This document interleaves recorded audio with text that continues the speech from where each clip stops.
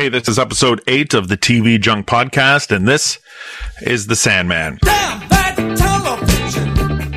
What a bad picture! Look it up, son. My name is Greg. Thanks for checking out the podcast. If you want to follow us on the social media, it's TV Junk Podcast on Twitter. And of course, if you got any questions or comments, send us an email, tvjunkpodcast at gmail.com. On the show today, we've got a panel. We're going to talk about the Sandman. So let's introduce who we've got on the show today. We've got Nuno. How's it going, Nuno? I'm doing good. Hey guys, how are you? Sean, how are you? I'm doing good. Thanks for asking. And Zach, what about you? How are you doing, Zach? I'm doing great. Greg, how are you doing? I am fantastic. I just I finished watching Sandman yesterday. I blitzed through them all in a couple of evenings, and this afternoon I watched I Am Groot. We're going to talk a little bit about that. And so first, I wanted to kind of go across the panel and just and see how familiar each of you were with the Sandman comics. Obviously, Nuno, you're probably the most familiar. But so we'll start with Sean. I know you were kind of in and out of the comic collecting. Like, did you ever get a look at any of Neil Gaiman's Sandman comics? So I had a phase definitely where I was into a lot of Vertigo stuff. Okay. But I had only ever read the first graphic novel. And so then when the show was coming out, I reread the first one, was planning on reading the second one, but then we had to record this show. So I just had to like binge through those episodes and I didn't get a chance to read the second graphic novel, but I'm, somewhat familiar. Zach, what about you? Any familiarity with Sandman comics? I'm a little familiar. There was a period where I was a pretty big comic book reader, kind of similar to Sean. I was into Vertigo and things like that. Not so much like the superhero comics, but I remember I read, I think the first one for a undergraduate class at university. So I remember reading that one, but after watching the series, it makes me wish I kind of continued a bit more because I didn't really follow up on that. And Nuno, what about yourself? I was always aware of Sandman, and the only stuff I actually collected but by Neil Gaiman in the Sandman universe were the Death miniseries because of the artist Chris Bocciolo. He had a series that I loved called Generation X. It was like an X-Men spinoff. Oh, okay, right. Yeah, I remember so that. I think he illustrated Sandman for a while. Did a lot of Vertigo titles before going to Marvel. So I collected those, and then my roommate in college, first year, was a huge Sandman fan, and she lent me the second graphic novel. So I read The Dollhouse first, and then just watched the first 8 episodes, and then read both the 2 first volumes, and then watched the rest of the series. So I'm all read up on the 2 graphic novels. Oh, wow. Great. This wasn't something that really caught my eye back when I was collecting comics, even when it first came out. And I had thought that I had read it, but just watching the show, I didn't remember anything. So I'm going to assume that I never actually did read any of Neil Gaiman's Sandman comics. But because when it first came out, the comic, like it was, this was before that Vertigo was ever a thing. So it was just a regular DC comic, and like 3 or 4 years later was when Vertigo launched, and similar to. I compare it to Iron Maiden and Judas Priest and the British new wave heavy metal, where comic books, especially writers, it was kind of like this new influx of British writers, and a lot of them were on these Vertigo titles, which I don't think I ever read any of them. Like it launched with Hellblazer and Animal Man and Swamp Thing and Doom Patrol, and that's just stuff that I wasn't too interested in back then. Like, I was one of those idiots that was really drawn to more of the art as opposed to the writing. So like if it was Todd McFarlane or Jim Lee or Mark Silvestri or any of those guys, like that's the kind of Mark Bagley. I loved his run on Spider-Man. Like that was kind of the stuff that I was kind of focused on. So I really missed out on all of that really cool stuff that came out on in Vertigo, like The Invisibles and Preacher and Transmetropolitan and Why the Last Man and 100 Bullets. Like going back and kind of reading some of the stuff much later, I feel I missed out on a lot when I was really into comics, because there was a lot of really good stuff that came out in that Vertigo imprint and geared more towards mature readers. I think they had that on the covers. But a lot of good stuff in that imprint. And so I was once I realized that I actually hadn't read any of the Sandman comics, I think I kind of enjoyed the show a little bit more. But similar to what we've done in the past, I think we should kind of break the review down into 3 parts. Episodes 1 to 4 were kind of a story, then episodes 5 and 6, and then episodes 7 through 10. And I think that'll make it easier for us to kind of talk about the show in those 3 parts and separate it that way. So, Sandman was, it's based on the comic series developed by Neil Gaiman and David S. Goyer for Netflix, starring Tom Sturridge, Boyd Holbrook, and Patton Oswalt. So the first 4 episodes kind of deal with Dream and his, I guess, abduction by humans, where he was held prisoner for 100 years, and kind of the things that happened to him while being held prisoner, and what was going on back in his realm. So, Nuno, what were your thoughts on the first 4 episodes, the introduction of all the characters, and kind of the story that we were introduced to, Sandman being abducted by the old guy from Game of Thrones? Yeah. Yeah, the first episode I think was my favorite. I was really drawn in. Again, because I just read the second graphic novel, I wasn't familiar with the introduction, the whole setup. I liked how they expanded the Roderick Burgess character. Like, after going back and reading the comic, I found that he's the adaptation is a bit better. What they've added to the character, making Ethel Cripps a bigger character, was actually an improvement, I think, on the original story. The elements that they expanded were really good.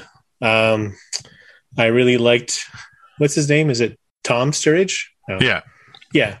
I think he's a pretty good Morpheus. His voiceovers, like he's silent for that 100 years of captivity, but his occasional voiceover, he's got a great, deep, raspy British voice. I thought his voice was excellent for Morpheus. Oh, yeah. I think the introduction was my favorite part. Unfortunately, I wasn't crazy about maybe the last half of the series, but the first half, I really liked. And Ethel Cripps, her son John D, all that stuff, I was really happy with. When Neil Gaiman, he designed the look of Morpheus, kind of a mix of how he looked at that age, and I think a little bit of Robert Smith from The Cure. That's what I've heard. Yeah. So pretty accurate. I think Tom Sturridge was well cast for the look of him in the series. It was really great to see Joely Richardson as the elderly Ethel Cripps. I haven't seen her in anything in feels like over a decade. So I wasn't even sure if she was still alive or not. But it was good to see her in the show. Sean, what did you think of the first 4 episodes? Well, I think I'm kind of with Nuno. Like, I liked the intro, although I think my favorite stuff were sort of the standalone episodes, which are more like the middle of the show. But Yeah. I really like the intro and the standalone stuff. The last four, I don't know, felt a bit compressed, and we'll get there. But yeah, I like the start of the show. I think, just to throw this out there, like, one of my biggest disappointments with the show, which overall I did like, I felt visually it was lacking. And this is something that's like, it's tricky because obviously you read the comic, it's kind of abstract and like, it's just so strange. And so you're like expecting the show to come along and be like psychedelic and weird. And it just looks kind of plain for the most part. And then there was this article that I just saw today on Vice about, I can't remember what it was called exactly, but it was basically like, why do all Netflix shows look like garbage? I read that too. Yeah. And it was actually really interesting because it gets into like, they have a couple of cameras that they basically say you have to use one of these cameras. There's like, in terms of budget, like a lot of their stuff has big budgets, but the actors get paid a lot more upfront because there's no back end on Netflix productions. So then there's less money for effects and stuff like that. There's just like a whole bunch of reasons. And it basically comes down to, like a lot of these shows look the same. Like the way they compress the video to save money on data, it kind of, ruins the look of it a bit, but like compared to like The Bear, which may be a future episode of TV Junk, but like, man, that show looks like so cinematic, and then you go to this and it's just like, what happened? I don't understand. But that being said, the actual story is adapted pretty well, I think. And you mentioned there were some changes, Nuno. Like, I think the first few issues, they actually had DC characters in the comics that were kind of interwoven there. And I assume for rights reasons, they probably couldn't use them. So they put that stuff onto some of the existing characters in the story, which I thought was quite good. Now in the original comic, like, Morpheus isn't imprisoned for 106 years, right? Isn't it only like 7 years? No, you know I what? think it's pretty long. Yeah. Is it a long time? Yeah. It's the same starting year. Like, is it 1914 or something? Yeah, I think so. I think they did it, just so, when he comes out, it's current time, like it's 2021. Yeah. So 1916 it says. Oh, so in the comic, it was 1916 until like 87 or whatever. Okay. Like it was current for the time. So like it kind of rounded out to almost 100 years because they updated it to the present day. Sure. Okay. Zach, what are your initial thoughts on like the first block of episodes? I'll kind of follow up on Sean. I mean, I agree that of the kind of three story arcs, this is probably my second favorite. I think the middle two are my favorite of them all. And I also kind of, I think there's something weird in watching it in the sense that, like, I liked it overall. I quite liked the first maybe 6 or 7 episodes, I guess it is. But I think there's also something slightly weird in it in the sense of the story arcs, because it's just maybe kind of caught me off guard when watching it, because you don't really, like, a lot of characters come in really quickly and come in and out really quickly. And I can see how that might work a little bit better in like a long form, like, 11 volumes of a comic book where people might come and go and then they might come back later. But here it just felt very unusual where you have these kind of slightly major, they seem like pretty big characters that don't really reappear again. Like, I'm thinking of even like some of the people like Desire, when they appear, like I kind of expected that narrative to be picked up and then it doesn't come back around again. And even the way the story is told with that. But in terms of the first 4, I quite liked them. I'll say I didn't really catch on to it really right away. It didn't really grab my attention. It maybe wasn't really until maybe episode 4 or 5 that I really got into it. And I agree with Sean in terms of the visual aesthetics of it. Like I would agree that a lot of the kind of special effects maybe looked really grainy to me on my Vivid TV settings, which were ramped up as bright as can be. They looked very grainy at times, like for a lot of they use a lot of like smoke and digital effects like attached to that looked really kind of like unfinished.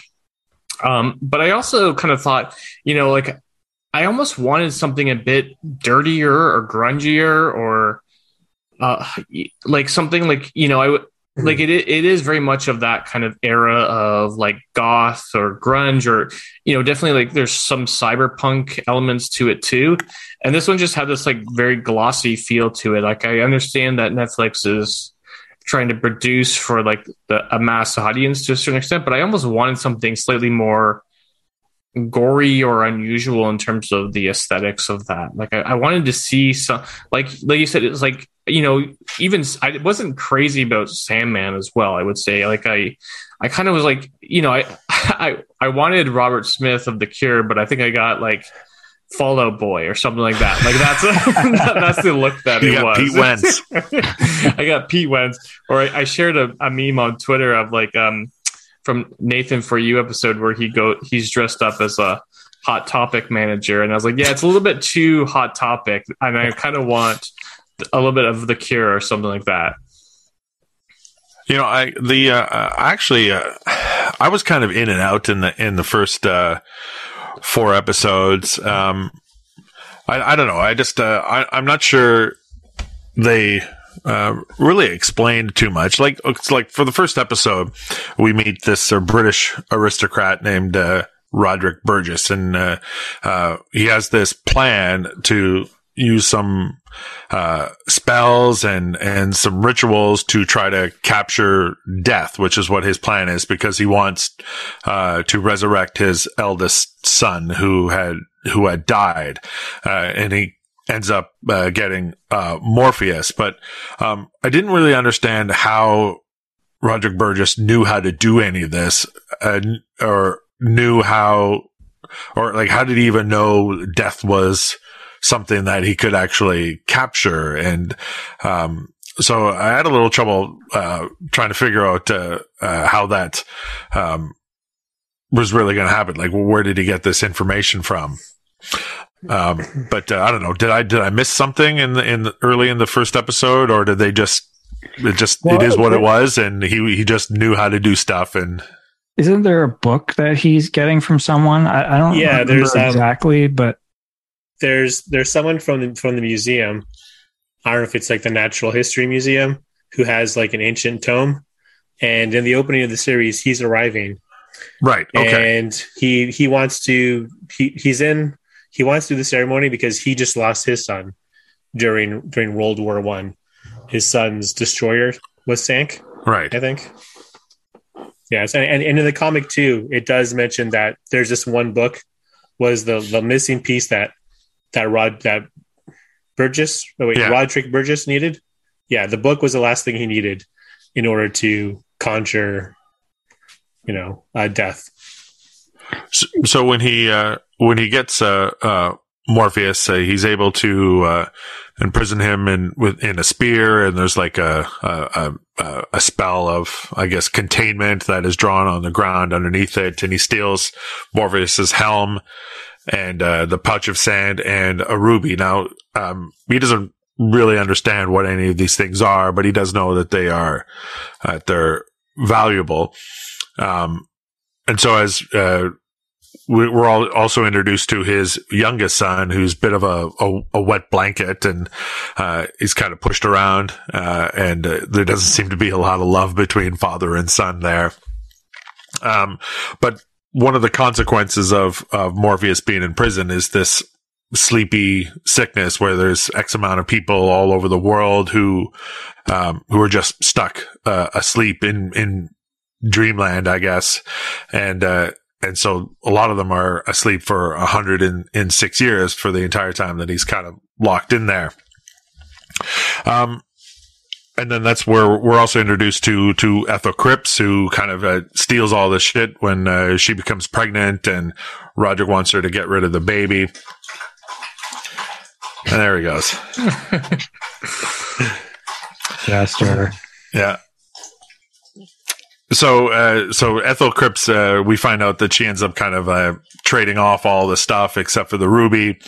And so the end of the first episode, Morpheus is able to escape from the sphere, and then we kind of move on for him trying to recover all of his missing things. But so what did you think about like? We didn't really hear Morpheus speak too much. Like, a lot of it was voiceovers, and he stayed kind of silent. And then when he escaped, I think I was expecting a little bit more vengeance from his part, but I didn't really get that satisfaction of I mean, that guy killed Jessamy the Raven with a shotgun, like, just flat out murdered him in front of him, and all he did was kind of put him into a permanent sleep, which was, I don't know, not very satisfying for me. What did you guys think? Yeah, well, this wasn't really an opinion I had, but I saw somebody online mentioning that in the comics he's a little more angry, Morpheus, that is. And that he's just a little edgier, but like in the show, he's more of a softie almost, which I don't totally like. Again, I haven't read the second graphic novel, so I can't say for sure. But I could see that. I could see that being a bit of a problem, maybe. But also, just to touch on, I guess, your kind of maybe confusion a bit with some of the things. Like, I feel like overall, this show probably plays a lot better to people who have read the comics. Like, I think it's, the comics are kind of, impenetrable to some degree as well. But like, and then the show is just kind of adapting the comics, but like something about the amount of stuff they're throwing at you in the show is a lot to take in. Yeah, and I think it's especially because a lot of them seem like they're bigger characters than they are, and then like they kind of disappear quickly, like I said.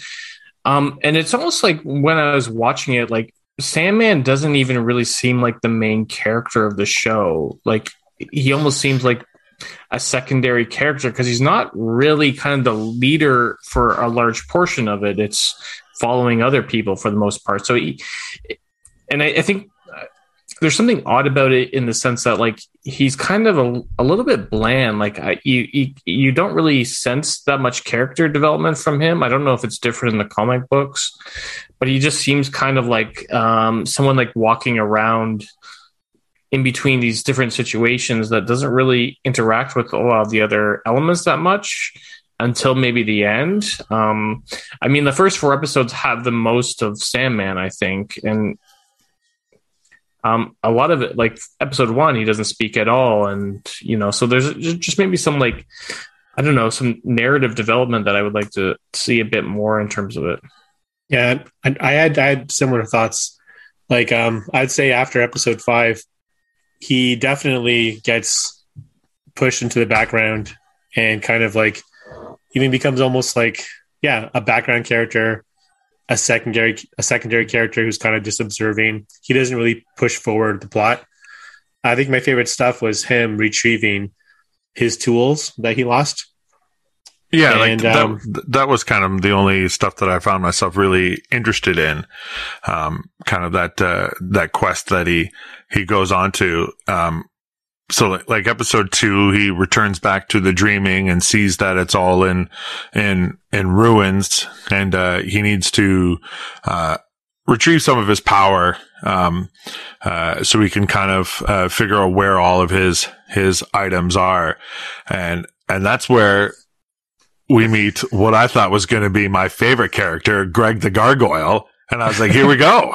We got an awesome, cool looking character named after me. And he's killed. He's killed like right away. Right away. But I mean, like all Gregs, steps up and makes the ultimate sacrifice for the greater good. very sad. But we also meet, Cain and Abel, and, one of them's a real son of a bitch. And the other one's a pretty nice guy. So, I mean, I don't know. I think they did spend a little bit, too much time on Cain and Abel because they really didn't have much else to do, beyond that, moment. I suppose when Morpheus gives them a baby gargoyle to make up for it at the end of the episode. But so in episode 2, he uses the power that he gets from Greg, and he summons the fates to find out the whereabouts of his equipment. And for a guy that's been alive for so long, Morpheus, like, he understands that he can only ask one question to each of them, and he asks the dumbest questions. and I was every time he asks too many questions, right? Like, he has to follow up questions and they won't answer it, and then it's like, well, why don't you use that follow up question for your next question? But he asks something different. It's like, I don't get what. Yeah, like, he should have spent more time thinking about and crafting the perfect question to get the answers that he needed. Like, this doofus walks in there pretty much unprepared and barely gets any information. But we do find out that the pouch of sand is in the possession of an exorcist, gender swapped here, from the original comics, from John. I was always under the impression that it was John Constantine, but apparently it's Constantine. Apparently it's Constantine. So Joanna Constantine has the bag of sand. The helm is in the hands of a demon in hell. And, the ruby, currently belongs to, Ethel's son, John D. And, Morpheus, sets off on his quest, at the end of episode 2. And we also get the introduction of, Matthew the Raven as well, voiced by Patton Oswalt. And as soon as I heard Matthew's voice, it's like, Patton's got I think, a very recognizable voice.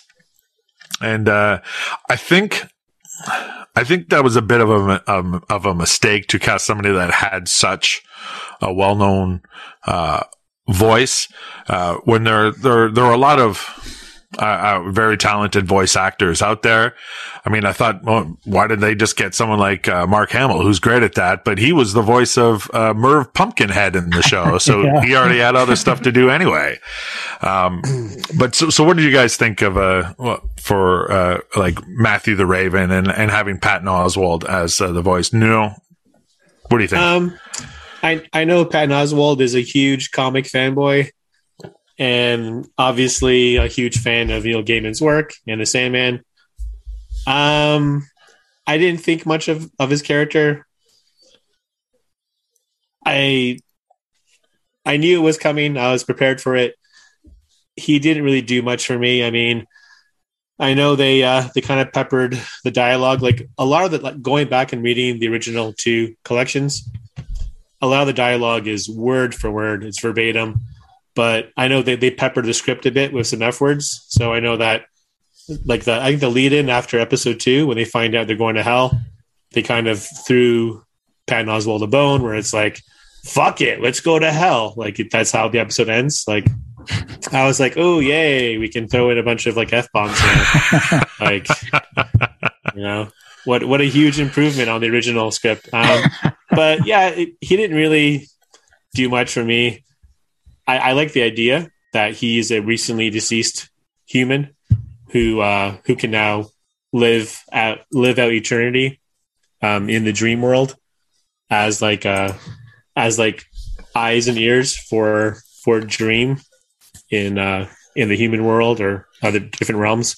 That was kind of a cool idea, and he's probably maybe one of the better looking CGI characters.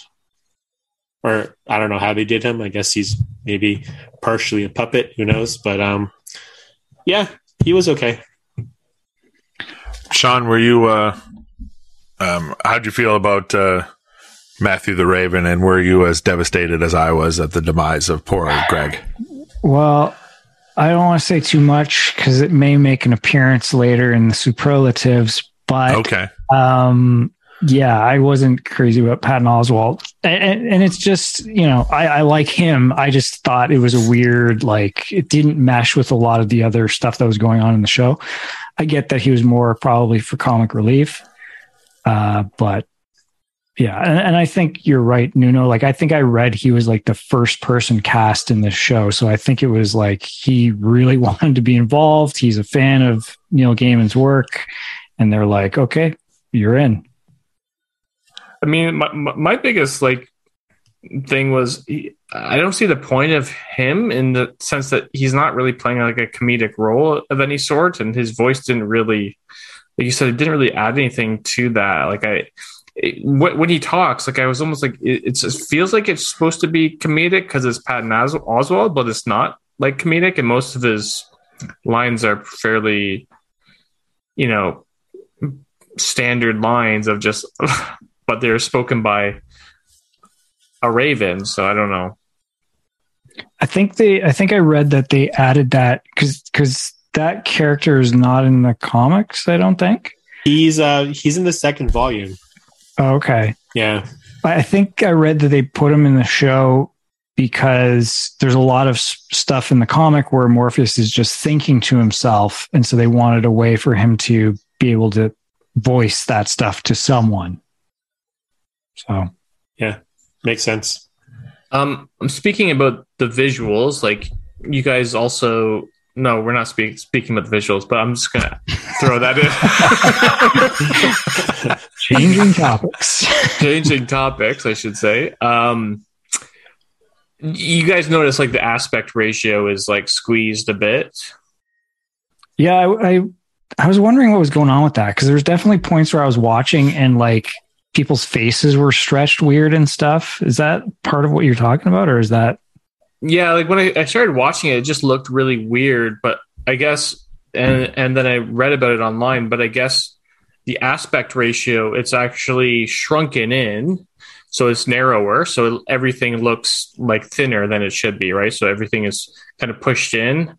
So they kind of played with the aspect ratio of it to kind of change the look of it a little bit. So everybody, like when you see them in the comic book, he is kind of really relatively like rail thin too at certain points. Like, but they did it, I guess they wanted it to have a slightly surreal look to it. So they kind of shrunk in the kind of aspect ratio, or it looked a little bit like, using PowerPoint, and when you're like kind of like playing with the images and like you have those like old teachers using PowerPoint and they play with the images too much and then everything gets out of proportion. But I don't know. I mean, did people have thoughts on that, or did you guys notice that? I didn't notice it. No. Oh, yeah, me either. But yeah, with the visuals, I know you both mentioned as well, or I think everyone kind of mentioned.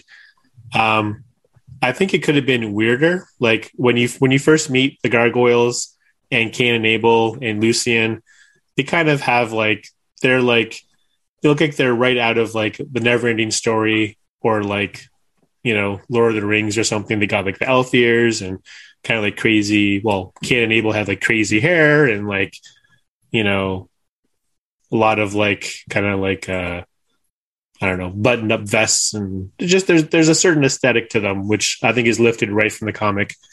But Sam Keith, the illustrator of the early Sandman comics, who went on to create the Max at Image Comics, he actually did a lot of cool visuals and had a lot of amazing creature design and character design in the comic, which they didn't even bother translating into the series. So as far as the visuals, I think the series could have visually been a lot weirder. Like I think they had the opportunity to, kind of like have a 80s fantasy labyrinth slash like Neverending Story kind of like aesthetic to a lot of the minor characters. Like when we get into Hell in episode 3, I believe there's a huge opportunity there, and instead of casting non-humanoid kind of weird puppety characters, they just go with like people in prosthetics.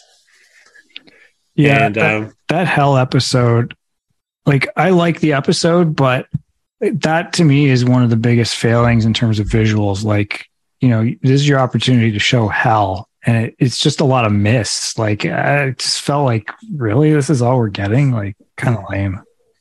Yeah, actually, you know what? Some of the notes I have as far as visuals early on, the stuff I did like, and it was kind of fleeting, was the gates to the dreaming, like just the sheer scale of them, and how they have like the cool engravings, like when Morpheus first escapes from Earth and he's back in the dream world. Those gates are like huge, ivory, like they're just impossibly huge. And I love seeing stuff where the scale of like, the character is just minuscule, and the gates have all those ornate engravings of like his helm, which is very like H.R. Geiger, like xenomorph alien kind of influenced. That was cool. And I think the entrance to hell, where actual like human bodies are meshed into like the structure of the tunnel, that was cool. But then beyond that, I thought it was very misty, very blurry CGI landscapes. But I want to give some props to like the art direction of the gates of the dreaming and the entrance to hell. I was really hoping that the rest of the series would have that kind of throwback fantasy, like just weirdness, like get some like Jim Henson creature designs in there. I think would have really brought it to a whole new level. Yeah, I mean, I like some of the visuals in hell. Like you said, I like the entrance to hell. It reminds me of like kind of the early paintings of hell. Like I can't remember the name of it, but someone also did that kind of like people partly tied into the hell, like the building or surrounded by it, or partly submerged into the walls and stuff like that. I mean, I kind of like that quite a bit as well. I mean, that was one of my favorite visuals. But I mean, everything else. The other problem is they use like CGI-ness for everything, so everything even looks like weirder. Like it's just like, I'm like, you guys can't just do mist on your own. It just feels like everything has this like weird CGI mist over everything.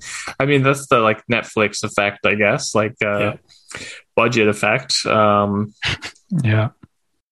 So as we move into episode 3, this is kind of where we're introduced to Joanna Constantine. Morpheus somehow, from his useless questions to the fates, is able to figure out who has his bag of sand, and so he kind of tracks her down. Joanna Constantine, played by Jenna Coleman. I believe she was in Doctor Who for a while. This episode, and she makes an appearance in a later episode as well as one of her ancestors. But it almost feels like they introduced this character and cast Jenna Coleman in this role, almost as if to set up another Constantine show, like a spin-off. We've had the movie with Keanu Reeves, and we had the original Constantine show and he was played by Matt Ryan, who also reprised the role in a bunch of the animated DC stuff.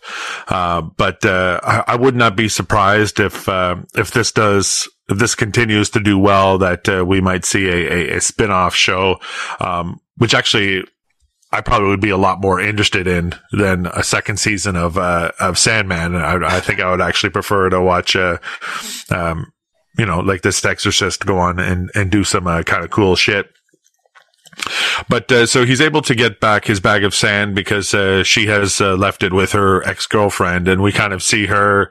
The ex-girlfriend has she's kind of suffered from the abuse of the effects of the power, and she's all skin and bones and in bed, and so he gets the bag of sand back, and reluctantly kind of eases the ex-girlfriend's pain, and we kind of move on and say goodbye to Joanna Constantine for a while. And the second portion of the episode, we were kind of reintroduced again to Ethel Cripps. I think in this episode, at some point, she also meets the Corinthian, because we see him in the very first episode, right before Morpheus is sucked away by Roderick Burgess. But we get a conversation between Ethel and Corinthian because he's trying to find all of the stuff as well. I believe he's looking for the ruby, and Corinthian is played by a guy named Boyd Holbrook. I've never heard of this actor before, but this guy was great in this role. Yeah. He's one of the best people in the show, and he's got 3 mouths, which is crazy.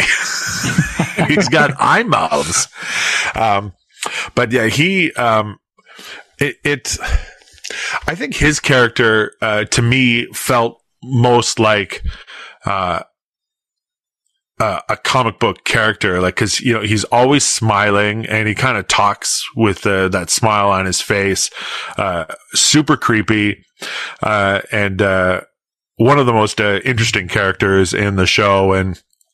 And I was super looking forward to getting a little more of him later on in the series. So what was your initial impression? Like, we didn't get too much of the Corinthian in the first episode, but we kind of got a little bit of him in this episode, a little more of him anyway. So Zach, like, what was your first impressions of the Corinthian? Yeah, I really like the Corinthian as well. I mean, not to get ahead, but that was probably my favorite secondary character.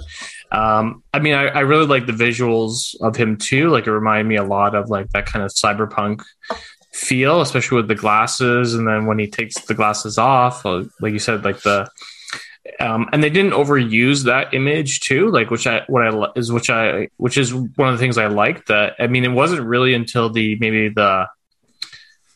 near the end, maybe the final episode, I think, where you actually see him kind of standing out like for a while without the glasses on. So I think they kind of held on to that because I think it was like a really interesting image. But yeah, I mean, it's hard to talk about him because I can't necessarily remember what exactly was just in episode 3 compared to later. Well, but like he showed up at Ethel Cripp's apartment trying to locate the ruby, and she kind of pretended to not really know where it was, and then she said her son had it, and she was able to fend him off because she had that protection amulet, like the eyeball thing. So that's why she didn't end up dead there. But that's kind of his involvement in this episode. It was just a brief conversation that he had with Ethel Cripps. Sean, what did you think of him? Yeah, I liked him as well. I think the adding of him, if I'm not mistaken, he doesn't show up until like the second graphic novel. So I think adding him in early was just a little bit of like a TV show thing to be like, hey, this guy's going to come back later. But I did like him, and yeah, he was a cool villain. I think, I mean, I'm trying to think what else I've seen Boyd Holbrook in. He was the main villain in Logan. He was Pierce, the cyborg, okay. And he was the lead in the first 2 seasons of Narcos Narcos on Netflix, which I loved. He was great in that too. I haven't seen that, but yeah, I thought he was quite good. And I mean, I would say that's maybe one problem with the show overall is there aren't a ton of characters that have personality that are super memorable. And, you know, part of it is like, you know, I think you mentioned this, Zach, with Morpheus, like he feels a bit bland, but I think part of that is he's just sort of like aloof and kind of like above the human world, you know, like he doesn't really get that involved. But I think part of what the show is him starting to appreciate some of the human stuff. But yeah, I just, thinking back on it, like there's not a ton of characters you latch onto. So Corinthian was definitely a standout. And Nuno, any other thoughts on Corinthian? Oh, you know what? Just like Sean said, I'm glad that he was introduced early on because, again, in the comic, after reading them, he's really not in it that much. He's only in the Dollhouse storyline. And so I like that they established him as this background threat early on, how he comes to Roderick Burgess's house, informs him on everything tells him who he actually has. Because at that point, Roderick Burgess doesn't even know which of the ending siblings that he's captured.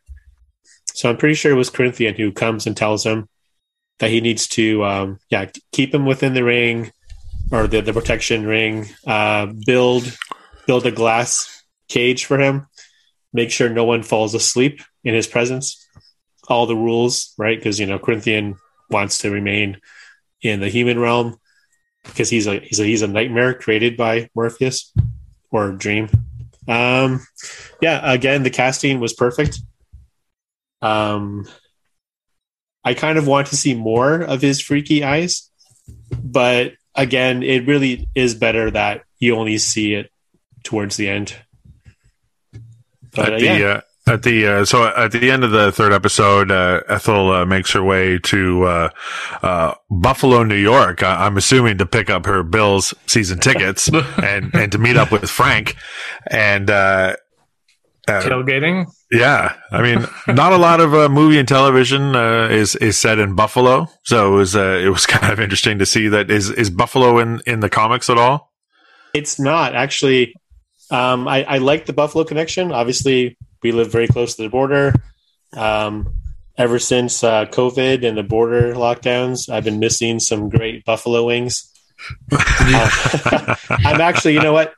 This Saturday, I'm really looking forward to it. We're going to the Erie County Fair. Nice. For the first time in like 8 years. So when you were watching Sandman, were you experiencing big time nostalgia for Buffalo? You're just thinking, absolutely. No, so in the comic, Ethel's son, John Dee, he's an established villain named Dr. Destiny who appeared in Swamp Thing, which is where Neil Gaiman got his start in writing for DC. And he's also a Justice League villain. So in the comic, all the stuff with John Dee when he's incarcerated, it's actually an Arkham Asylum. So cool. A good part of Volume 1, anytime Ethel is a very minor character. You see a lot of John, and he's kind of like a narrator as well. You get a lot of what his thoughts are, and he has conversations with Jonathan Crane, Scarecrow, in the comic. But yes, all of his scenes are not in Buffalo; they're actually in Gotham.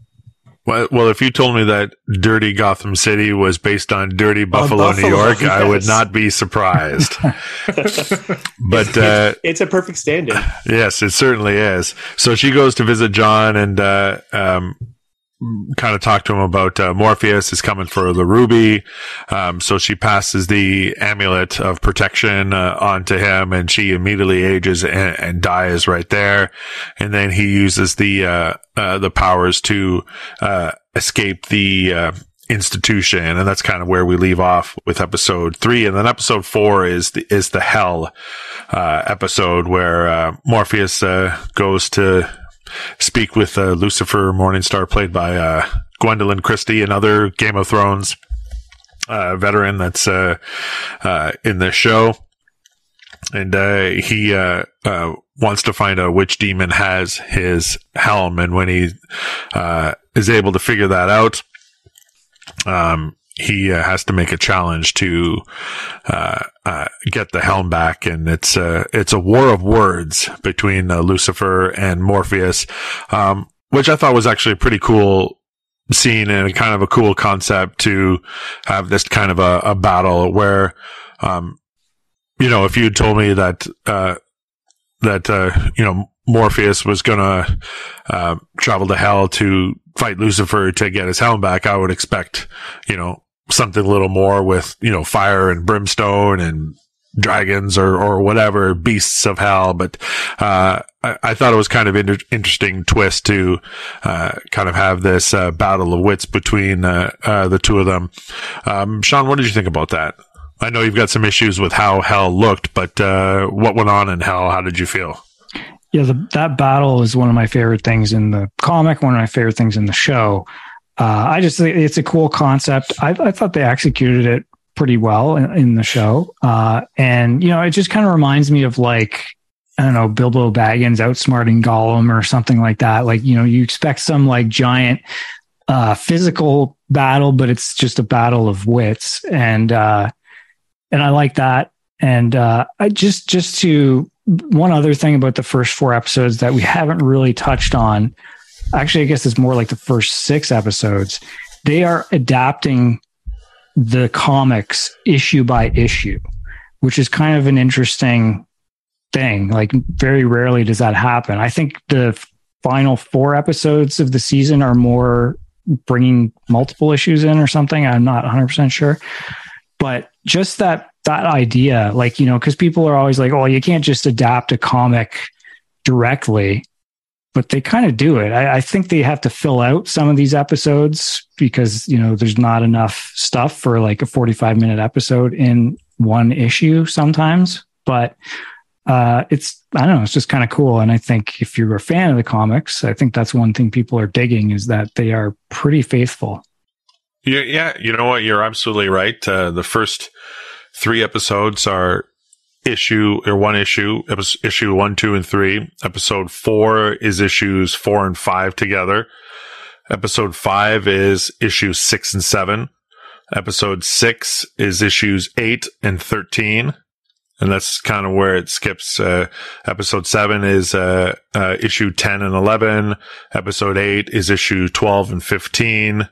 Episode 9 is issue 14. And episode 10, there's an adapted part of issue 14 and 16. So yeah, it's like the first 16 episodes, first 16 issues of the comic are the basis of the 10 episodes. Yeah, so they really did do 1, 2, 3, and 4. That's pretty cool. That's a great point. Nuno, what did you think about the battle between Lucifer and Morpheus? Yeah, you know what? I enjoyed it very much. I thought it was a great idea. And then after reading the actual comic just a few days later and seeing that it was essentially word for word, almost verbatim, and it was, you know, it's a very strong idea, executed really well. I wanted to add, I really liked Gwendolyn Christine as Lucifer. She had a great presence. And I think Zach had said like something about Hell reminded him of like certain Renaissance paintings. The look of her, just her costuming and her hair, just something about her hair. It's just, she looks very much like a living Renaissance painting. There's something I loved. Yeah, everything about Lucifer was really cool. And yeah, their little battle, their hypothetical kind of like, battle of thoughts and words was very cool. And yeah, I think Hell was something that I really enjoyed in the series. Again, I think it could have been a bit weirder only afterwards, reading the comic and seeing that Sam Keith made like, you know, crazy looking creatures. Yeah, I think I wanted a bit more weirdness in there, otherwise, yeah. Like you're Too saying, expensive. Well, you know what? I think I want some Muppets in there. Seriously, like when you read the comic, you're like, Jim Henson's Creature Shop would have like had a field day. Just would have made it so weird and so out there and otherworldly. You know, like it just, you know, and you know, when this comic came out, it was the mid to late 80s, so you can see the influence was there of like. And Dave McKean did that Mirror Mask movie, wasn't that Henson as well? Oh, you're right. Yes. Yeah. Oh, and that reminds me, just on the topic of Dave McKean, I didn't know this until afterwards. Apparently, he did all the end credit sequences for the show. I heard about that. Apparently, he's retired, and he came out of retirement for Neil Gaiman to design the end credits. Yeah, which I can't even really remember what they look like, but because Netflix just pushes you to the next episode right away. You literally have 3 seconds, and then the next episode plays, right? Yeah, that's so lame. Yeah. See, I have mine actually set to not jump to the next episode. Yeah. Oh, nice. Cool. Because I hate when that happens. Because like sometimes you just need time to process what you just watched before, you know, and like there's that sense of panic when that circle is going around before the next episode as you're fumbling to find the remote to put it on pause. I hate that. Zach, any other thoughts on the battle in Hell? Yeah, I was just going to say, I mean, like, Nuno, you're saying that it was like word for word, pretty much the same type of thing? It seemed like it, like when like everything they said, and then the actual like wording where they say like a hunter on horse, a stabbing, snake killing hunter on horseback, like just the way it's phrased, it seemed verbatim to me. Yeah, I mean, I really like the idea of it. The only thing is, like, at the end when, I can't remember how she attacks him, but then his response is like, or I think it's a poisonous thing, and then he responds, "What defeats like that?" And it's like hope, and I was like, bullshit. Hope doesn't beat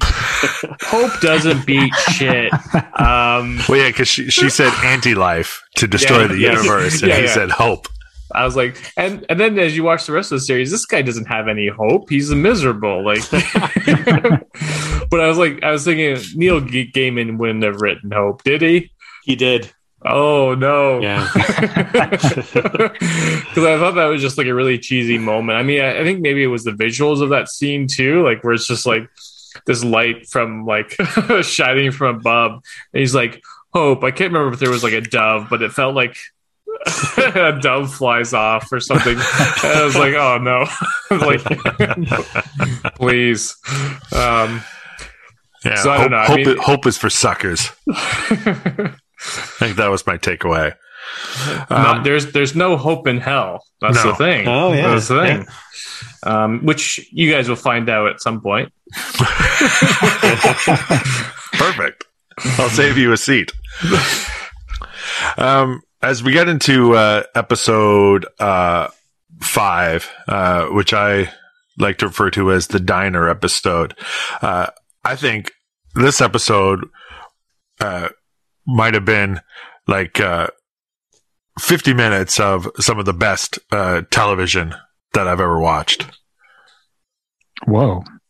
I just thought this, like, because it took like a turn from in tone from the first 4 episodes. Like the first 4 episodes, like it was, dark and gloomy, and like this episode was like a horror movie. Like it was super creepy. It was like very bloody and violent and gory, and not at all anything that I was expecting.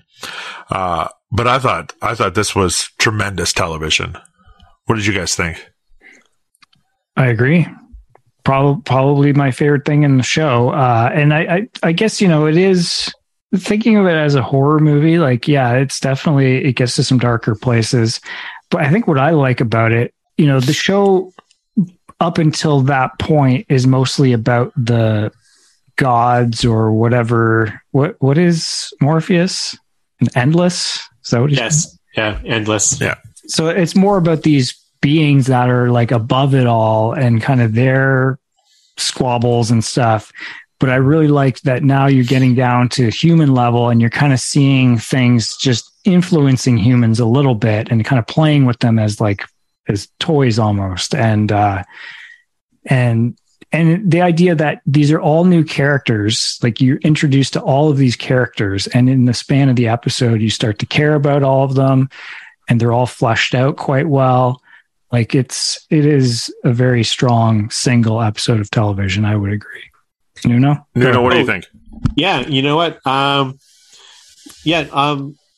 it's been a while, and a lot of the episodes kind of blend together. But did this episode start with a day with death and then go into the diner, or is this no? That episode 6. So episode 5 was John going into the diner. Oh yeah, so the entire episode was the 24/7 diner. Okay, all right. Sorry, yes. I was getting them mixed up. Like I thought they were mixed together. Okay. I mean, yeah, you know what? It starts with him leaving the place, right? Leaving the hospital. Yeah. Oh, that's right. Okay. Yeah, that's. Then he ends up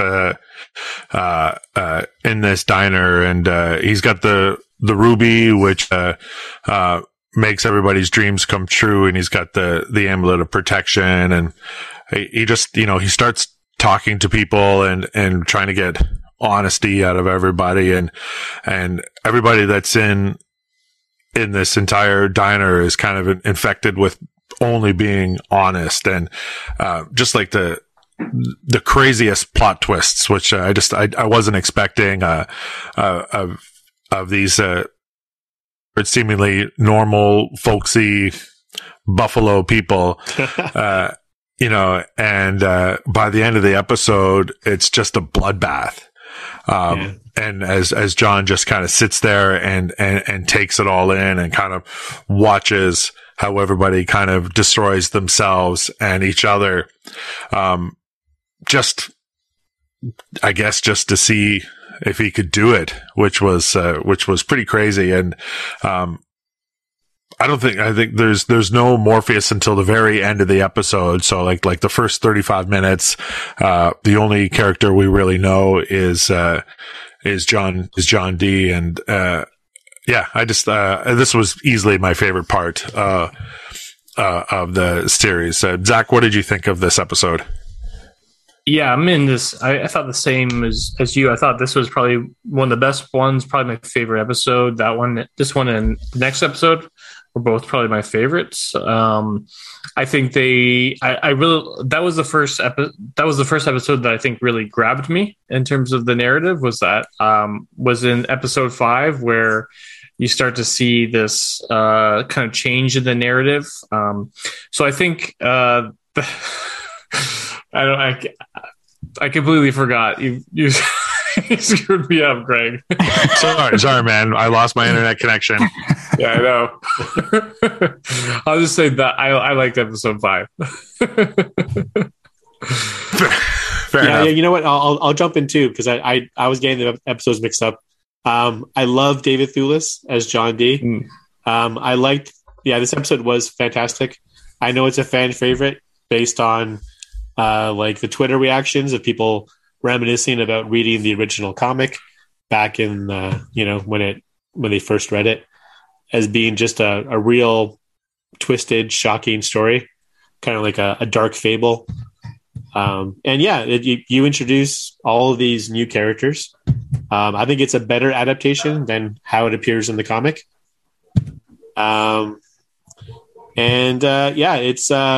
It's got a lot of surprises, and it plays out very interestingly. And it's bittersweet because I think it's the last episode with David Thewlis as John D, and he was one of my favorite parts. Like I'm a big fan of that actor.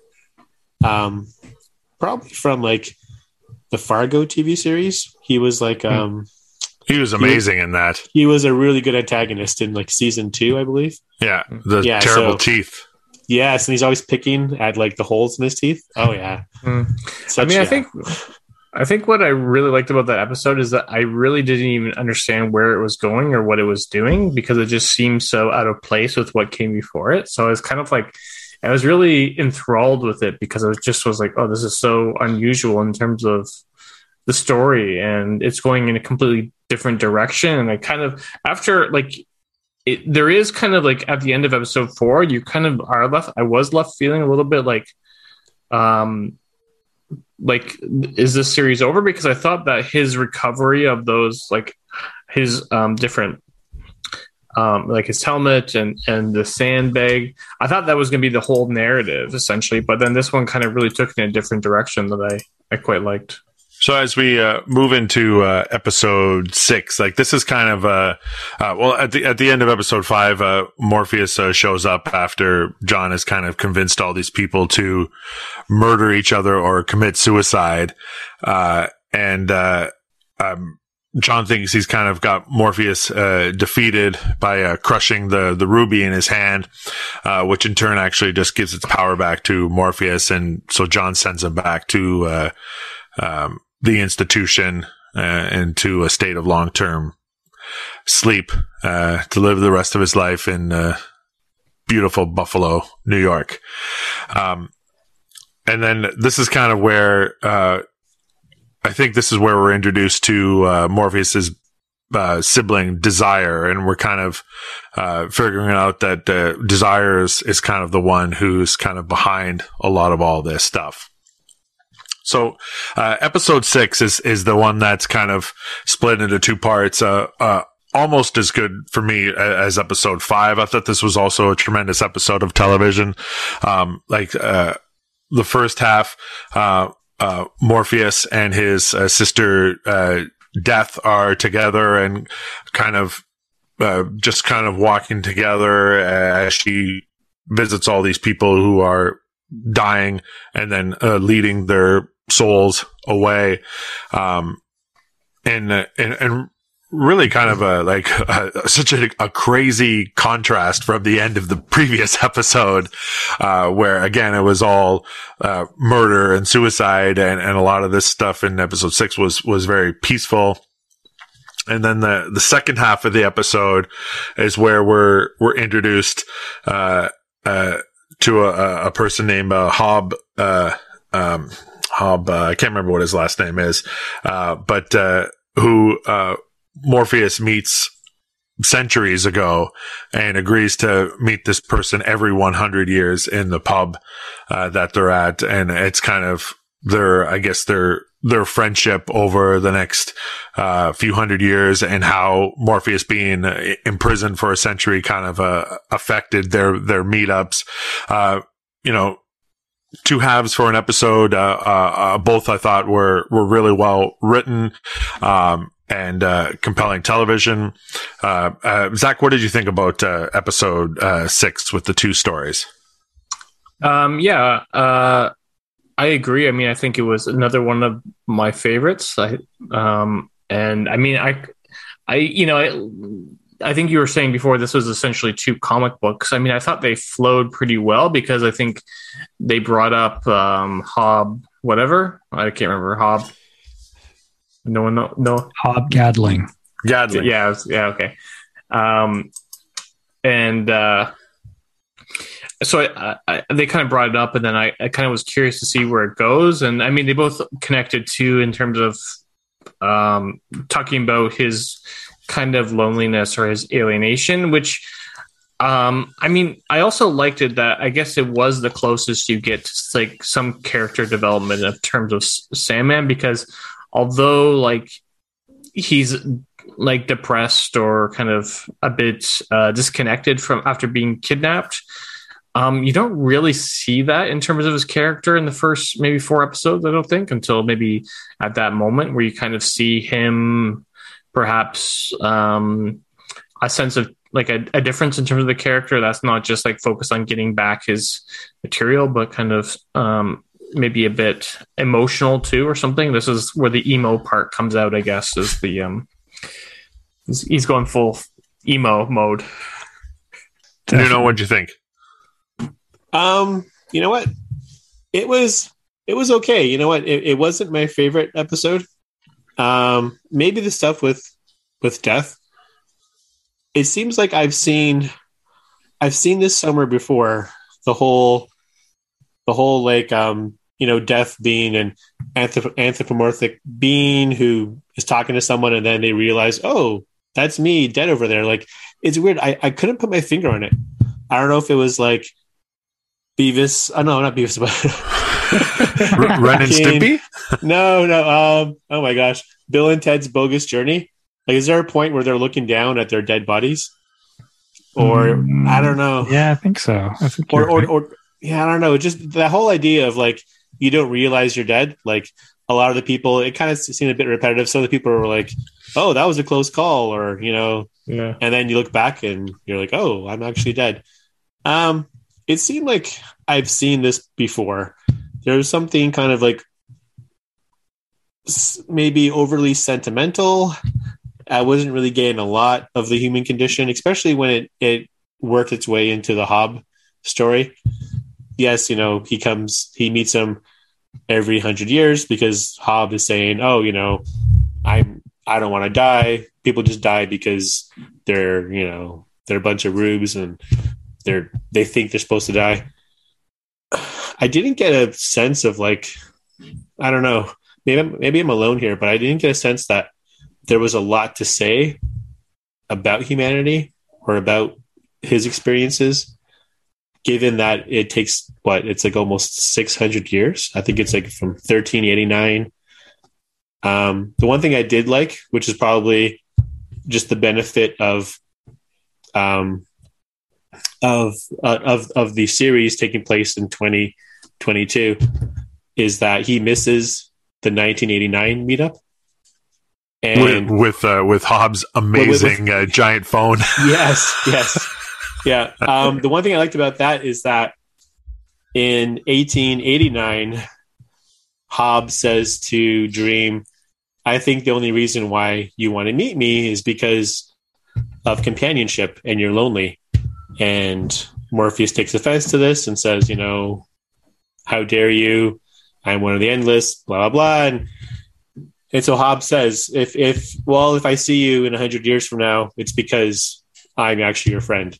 And so it's cool that in 1989, unlike the comic, in this Netflix adaptation, he actually can't see him because he's imprisoned. And so Hobbs probably thinks, oh, I've been stood up.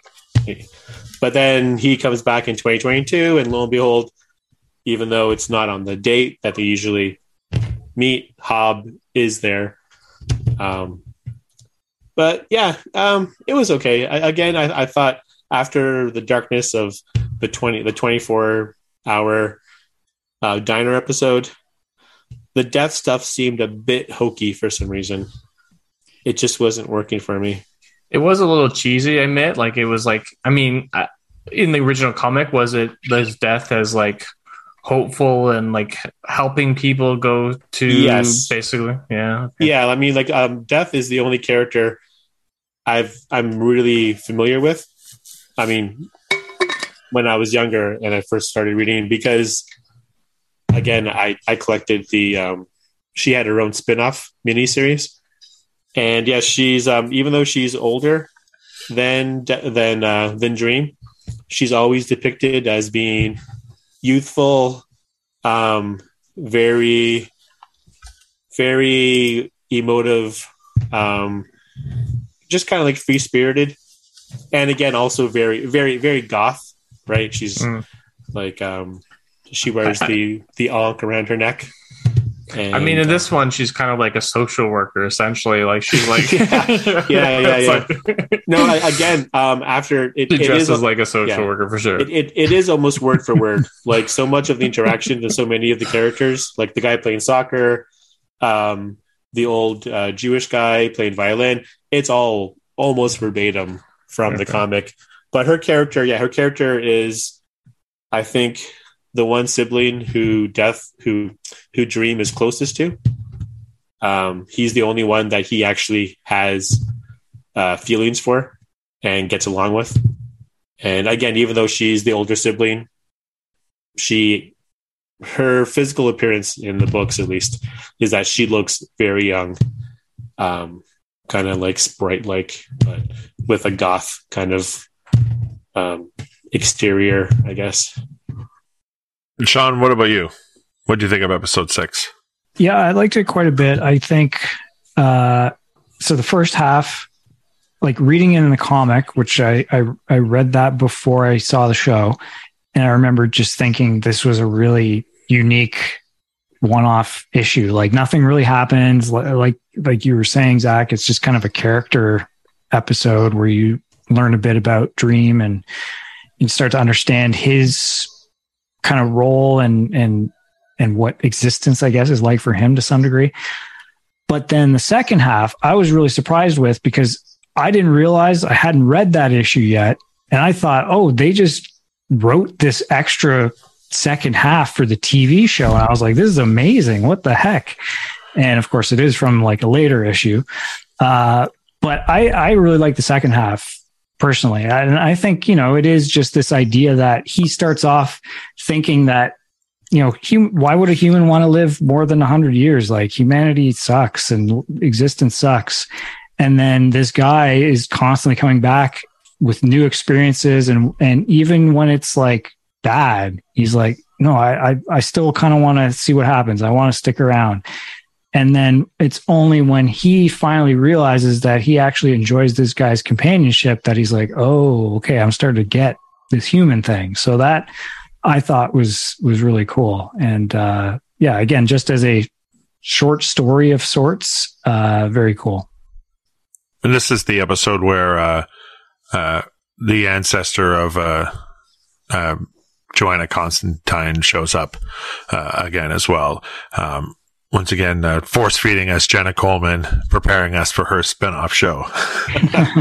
Yeah, well, you know what? There is another Constantine show in development at HBO Max right now, but I don't know if it is getting canceled because of all the craziness that's going on there right now or what. But everything seems to be getting canceled from the HBO Max side. Like almost all the stuff associated with the DC universe is being kind of stopped, like most of their animated stuff and a lot of their shows. So, and once again, they are, I think for the third or fourth time, setting up the 10-year plan to be similar to the Marvel Cinematic Universe. So they just can't seem to get things going. Like, these are some of the most well-known and popular characters in history, and they just can't really seem to figure them out. Yeah, it's really funny. David S. Goyer and Neil Gaiman, they actually approached HBO Max because after decades of failed attempts of making a feature film in the age of streaming, I think David S. Goyer and Neil Gaiman were like, the Sandman would only work as a streaming service, high end, prestige, stream dream supreme or whatever you want to call it. I tried to coin that, Sean. You don't have to take it, but no, I know that's good. I know there was a debate, like what do you call streaming stuff? So anyway, and HBO Max, oddly enough, because they essentially own all the characters already, right? They turned down the Sandman. This is obviously long before the Discovery Plus merger, but because of the budget. But I know. Yeah, sorry. One thing I admire about Netflix is that they will finance virtually anything that comes across their desk. Exactly. None of this budget or penny crunching. I mean, they definitely will cut down on stuff, but on budgets. But I mean, they will produce anything that they come across. They have no quality control. So you get some surprises with that. So we kind of lean into I guess the third story arc of season 1 in the next 4 episodes, and we're introduced to a dozen new characters, and it was a lot to take in, and especially in 4 episodes, a lot happened. The best part is that we got a lot of the Corinthian in these 4 episodes, and so he was super entertaining. But essentially, we're introduced to Rose Walker and her brother Jed back in 2015, and they're kind of split up after their parents' divorce. And 6 years later, both of their parents are deceased, and Rose is attempting to try to find her brother, who was she assumed at the time was put into foster care. We find out that Rose is a vortex, and that she's also the great granddaughter of Unity Kincaid, who was a character that we met sort of in the first episode as one of the people suffering from the sleepy sickness when Morpheus was imprisoned. How she had children, we find out later on, which is a little disturbing, but actually there's a lot disturbing in these last 4 episodes. All kind of tied into the serial convention, which we will discover a little bit later on.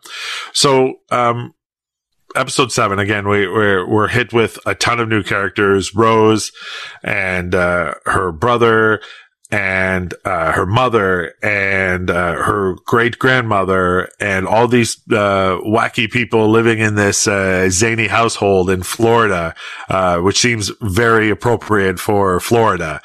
And so all this stuff is kind of thrown at us.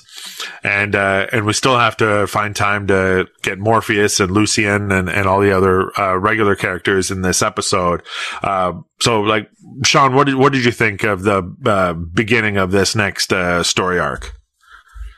Yeah, I mean, this section is my least favorite of the show. It does get back to like more of a serialized story. So each episode leads into the next, and there is a plot that's pulling you along a bit. But I did feel I hadn't read the comic before I watched these, so I felt very disoriented. And I just think, there was a lot of stuff going on, and maybe they needed like an extra episode to let things breathe a bit more. But yeah, I agree. The best thing is probably Corinthian being in there. One minor weird thing, the fact that there were some DC characters in the first few issues in the comics, and then we were talking about how they adapted those characters out because they don't have the rights to those characters. But then there is a weird little DC reference moment where Jed is like dreaming that he's a superhero, and you get like the Flash, like not quite. So like he okay. So there are two different ages, or actually there's quite a few different ages of comics. So like there's the golden age of DC Comics and like the silver age. So the golden age is like all the comics from like the 30s and the 40s. And when they introduced the silver age of comics, they kind of took like the Superman, Batman, and Wonder Woman from the 30s and 40s comic books and kind of gave them a separate parallel universe, what they called Earth 2 in the comics. So like all the smiley Batman and Superman comics from the 1930s, like those characters lived in Earth 2, and the stuff that from like the 70s and the 80s and the Justice League of America, that was all like Earth 1.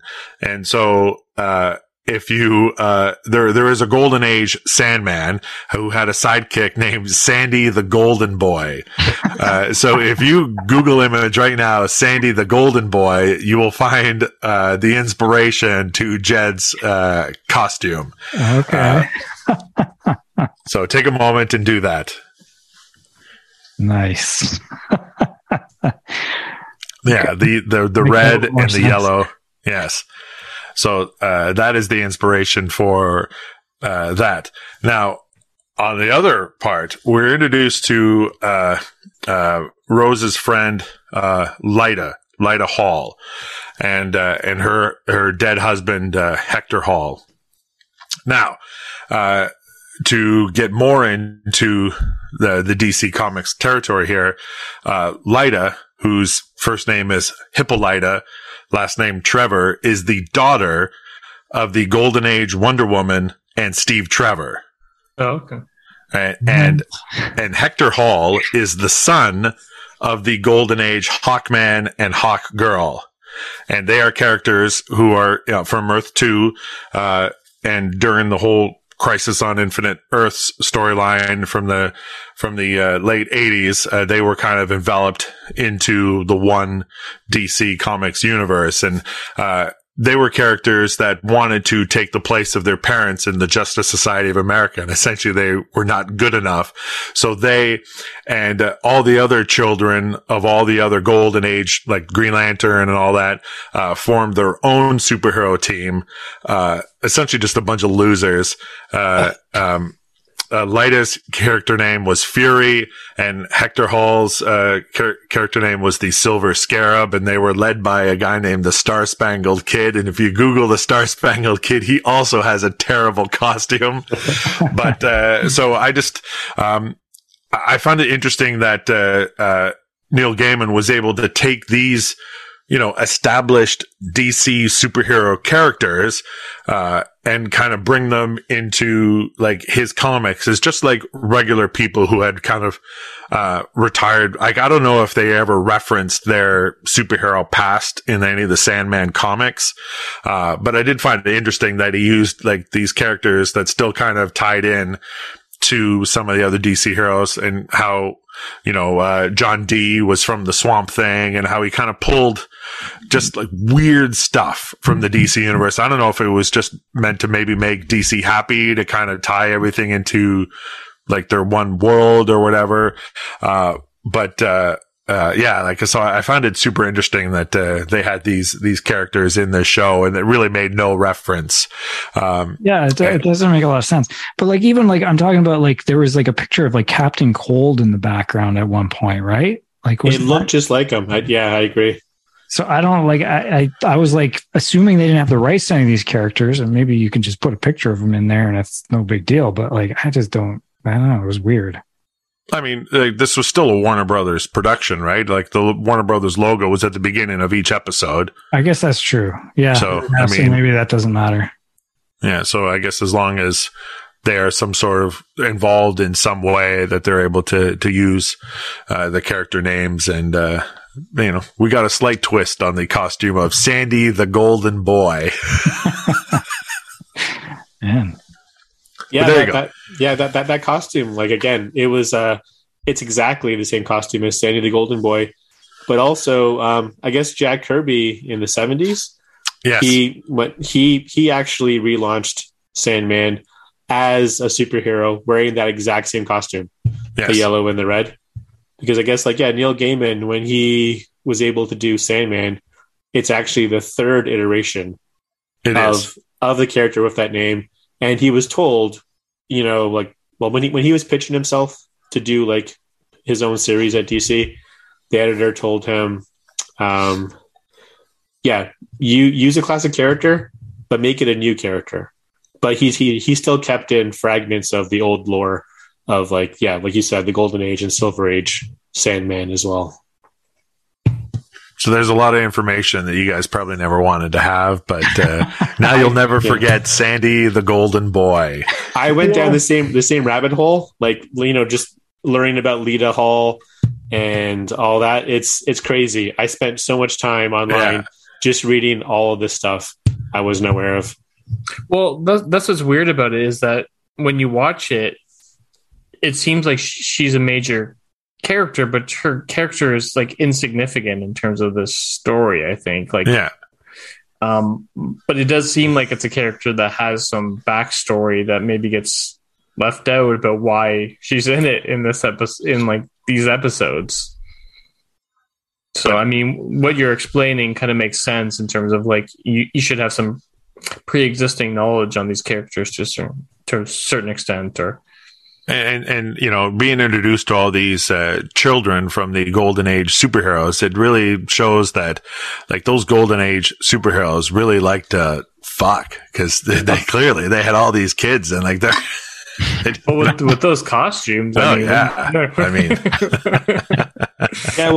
constantly horny. Yeah, the original Huntress was the offspring of the Golden Age Batman and Catwoman. Yes. Yeah. And until they rewrote her origin, which is what we saw in Birds of Prey. Yes. Essentially. Yeah. But they've rewritten so many of the origins of some of these characters that they've kind of adapted back into their one universe. But no Sandy the Golden Boy right now. Like, clearly should have his own comic. But maybe that's just me. Okay, so we kind of get an idea of what this next arc is, and it's essentially as Rose is trying to find her brother Jed and trying to track him down. At the same time, the Corinthian is trying to do the same thing because he wants to get a hold of Rose and try to convince her to kill Morpheus, and so he's trying to help Jed get back to Rose, and in that way to get them on his side. And we also get this side plot of the Corinthian meeting a whole bunch of these serial killers who get together for this convention every year. You think at some point the authorities would get wind of this. But so we meet a lot of disturbing people with interesting code names. And we get a lot of murders, more murders in these last 4 episodes, and we kind of everything kind of comes together in this big, kind of this argument between Corinthian and Morpheus, who are trying to convince Rose what to do and how she is going to be responsible for the destruction of the dream world and all this stuff. And so yeah, like there was a lot going on in these 4 episodes, and I found it difficult to really get into too much, and the fat bearded pedophile guy kind of upset me a little bit. I didn't really want to learn too much more of that guy. We got way too much of him. But like Zach, what did you think of like the kind of this final story arc, which essentially just was the last 3.5 episodes? Yeah, I mean, I think we all kind of agreed to a certain extent, or we said in the intro that it was kind of our least favorite part of it. I think it's a little bit of a wet noodle just because of maybe where it was coming from and where it seemed to be going. I mean, it kind of seems to be a little bit insignificant too, is maybe part of it, is that like her story about the vortex maybe doesn't sound that interesting, and it makes it seem a little bit like she could be the end of the world, but then not really. And so I don't know, it just kind of felt tonally quite a bit different from like where it was. Like I would have liked it to be a bit darker in terms of this material too. Like, I mean, even though like there's the serial killer convention, like it still was kind of like a little bit of a comedic serial killer convention. It wasn't like well, it is called a serial convention. Yeah, I know. Yes. And when she was, when she gets to Florida, she stays in this, I guess it's an Airbnb of some sort, and she meets a whole bunch of interesting characters. There's the person that owns the house, who's a drag queen, and I think 2 is it goth sisters that have like the largest collection of stuffed spiders, and there's a young couple named Ken and Barbie, and yeah, so I think one of the parts that I found really funny about as this whole plot line is kind of getting towards its conclusion, and Rose is invading all the dreams of all these people, and she, like the owner of the house is doing a drag thing on Broadway, like, 'cause that's his dream. And then we see Jed as Sandman in the red and yellow again.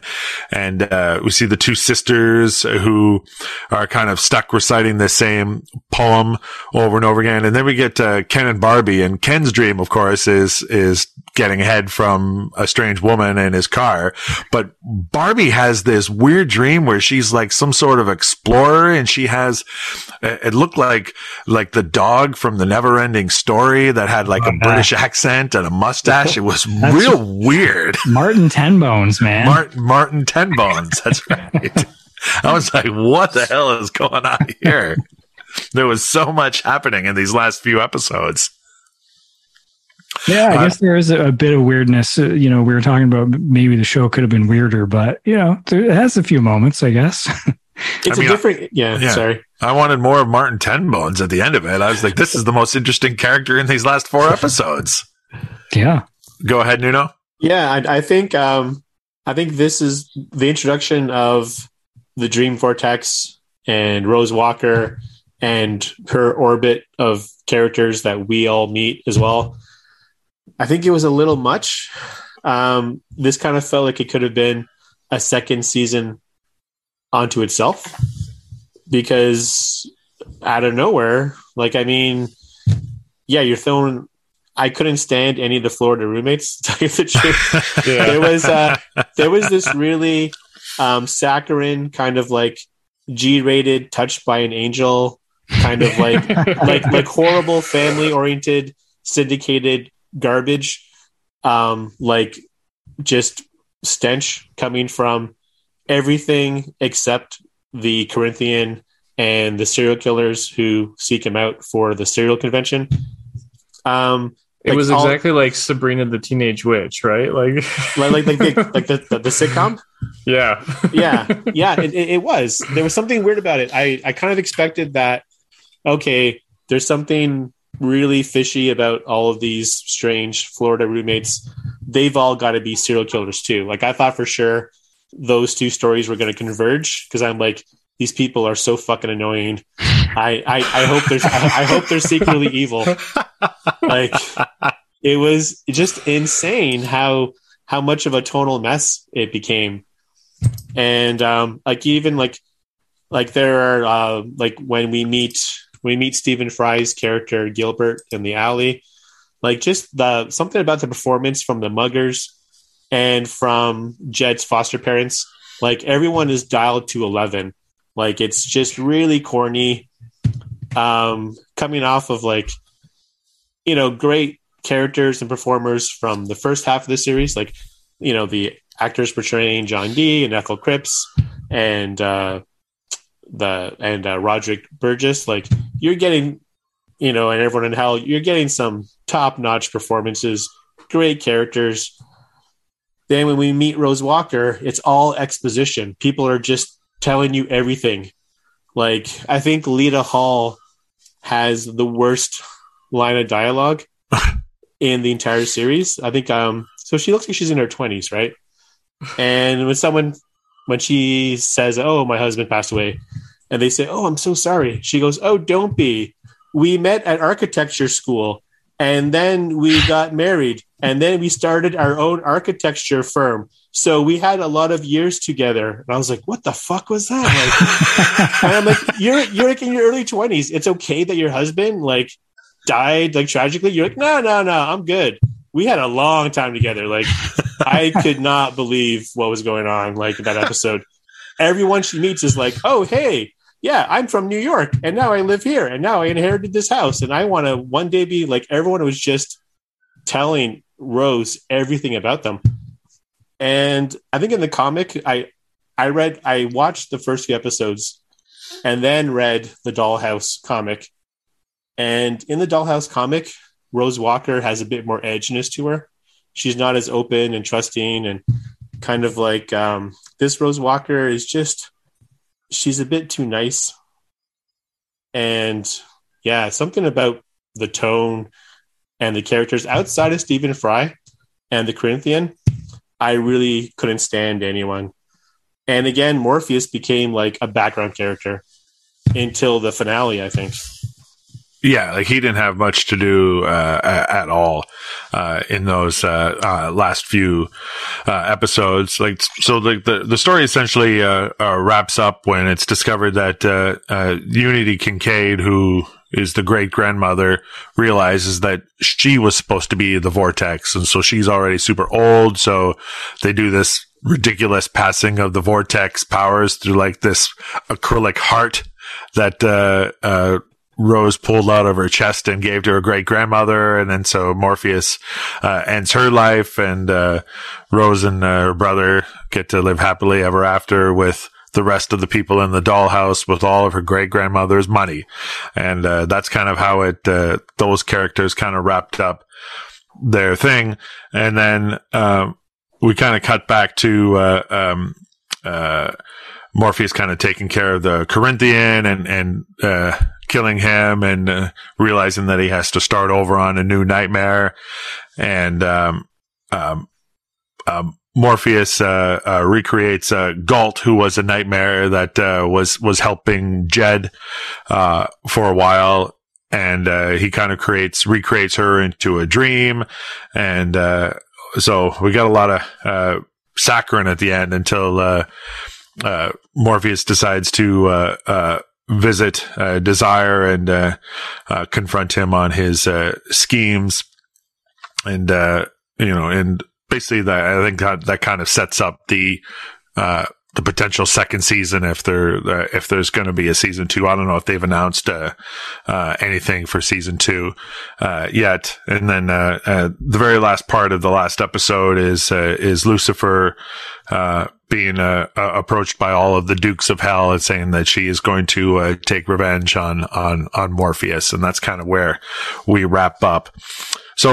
like overall, like for me, like I wasn't too into the first two episodes, and I find the middle portion, for me was the best by far.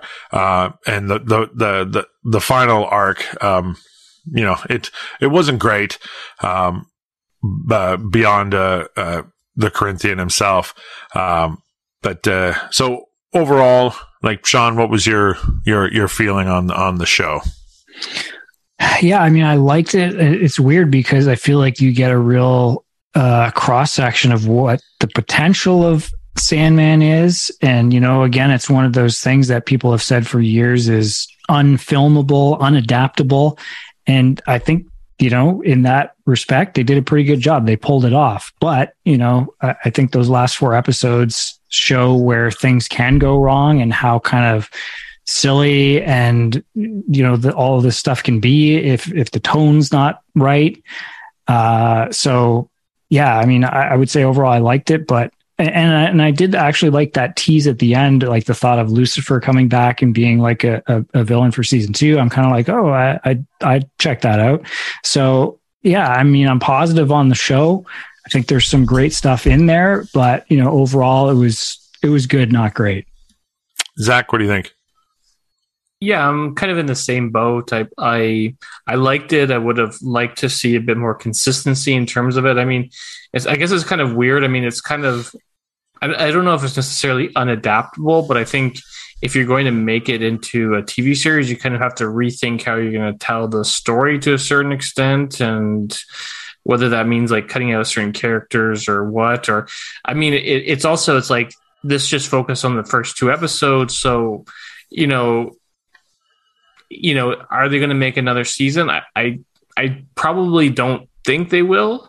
But that's just me. But it's doing well for Netflix apparently in terms of like being number 1 on their top 10 and all that stuff. But who knows what? Yeah, I mean, it seems like it's one of those projects that's perhaps too big of a budget for what you're getting, and I have a feeling Netflix probably won't pay to continue that in the future, especially with all the competition and everything.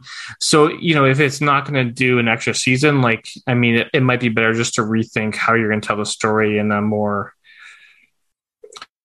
different way. So I think it's just a matter of like, I think just trying to combine 2 different separate books, it just makes a very uneven story arc. Because even as a viewer, it's very hard to navigate what's like happening in terms of the narrative and where things are going to go in the future. So like, I never really had that moment where I was like, this is like, although I liked every episode, it's not a show that I wanted to binge. Like I watched 1 episode and then I was like, okay, that's good enough. Like I don't want to necessarily continue for today.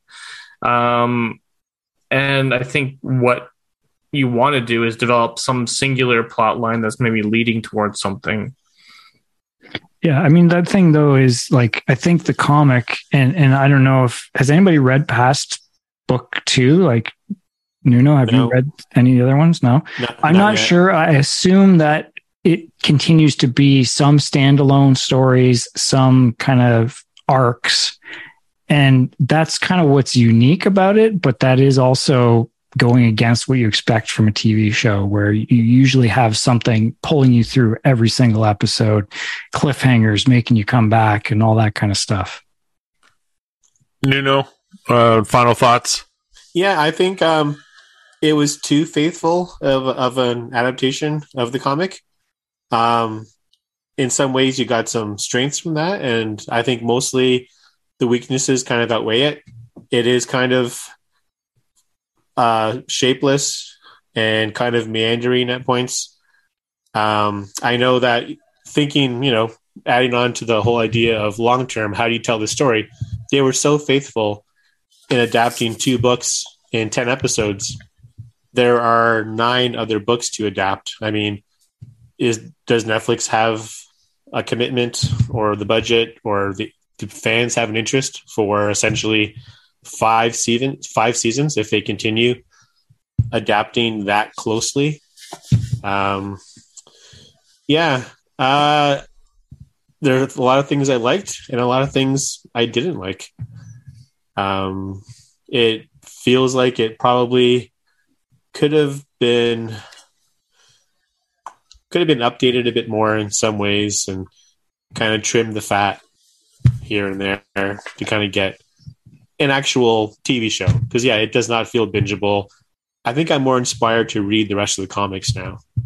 Yeah, definitely. When I was watching, I was like, I feel like I'm missing something. I want to read the comic books more than anything else. Sean, what's your rating on the show out of 5? I'm going to give it a 3.5. Zach? You know what? I was going to say the same thing. I was going to say 3.5, but I might say a 3.75. Nuno? I was between. I'll go 3. I'll just keep it at 3. I think I'm going to give it a 2.5. Oh. Yeah, this show was rough. All right, let's get into our superlatives, and we'll start with favorite secondary character, Sean. Well, might have spoiled this one already. It's got to be Martin Tenbones, baby. Nice. That's perfect. Nuno? The Corinthian was a bit too easy. I mean, he was my favorite, but I did really like John D. I liked how they actually, one of the improvements was they added more to his character, actually making him the son of Roderick Burgess. I'm pretty sure is not from the comic. So making Ethel Cripps a bigger character and tying the first antagonist of the series, even though he departs in episode 5 or 6. Yeah, everything about him was great. They also added more to his protection amulet. In the comic, you get no sense of what it does. That cool thing where people, if they shoot or try to harm him, how they kind of like explode yeah, in a really gory way. That was totally unique to the series. Loved it. Yeah, so John D. Zach? Well, I was going to say Corinthian, but Nuno said it's too obvious. So I'm going to have to say Goldie the Gargoyle. I'm going to have to switch it up. Nice. Although I like Irvin a lot better for a name. It's a good name, yes. How about Greg the Gargoyle? He was pretty awesome. I think I'm going to go with it. And she was only in half an episode, but I'm going to go with Death, based solely on Kirby Howell Baptiste's performance. I thought I just like I could really feel the pathos in her, like just in her face and in knowing the job that she was doing and how she comforted all the people that whose souls she was guiding away. And I just thought her performance, I don't know if I've ever actually seen her in anything else before, but I just thought she was tremendous, and I enjoyed her scenes with her brother Dream. For recasting, I think a lot of us might have the same thing.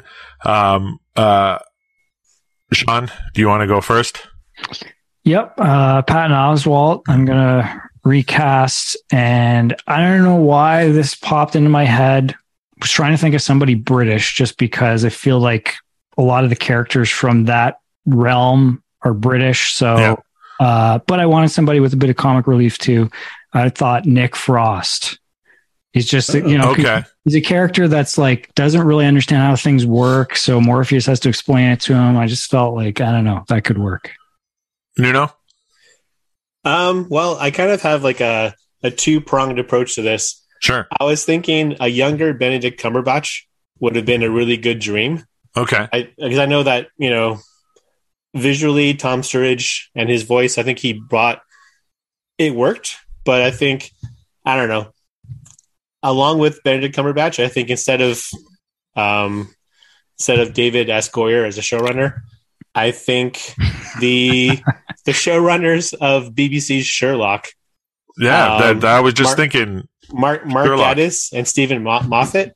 I think they would have maybe had a more unique approach to actually making it into a series, updating it a bit. I also liked what they did with the Dracula miniseries a few years ago on Netflix. I was a huge fan of that 3-part adaptation of Dracula. So yeah, the Sherlock team, along with Benedict Cumberbatch as Morpheus. This guy's going after Goyer big time.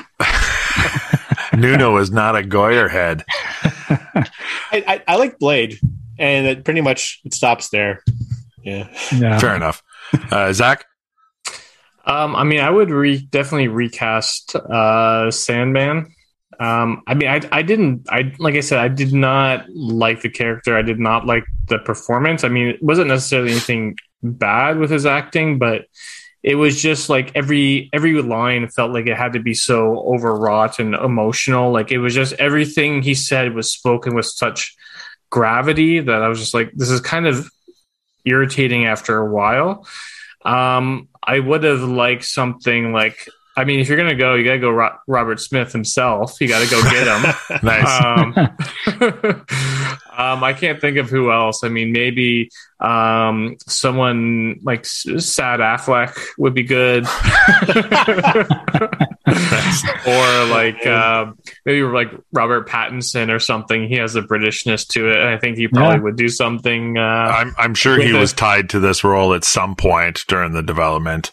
I mean, I guess Joseph Gordon-Levitt was originally attached to this as well. I guess he backed out, but I mean, maybe a movie. I think. Oh, he said it was for. I read it was for creative differences or something. Okay.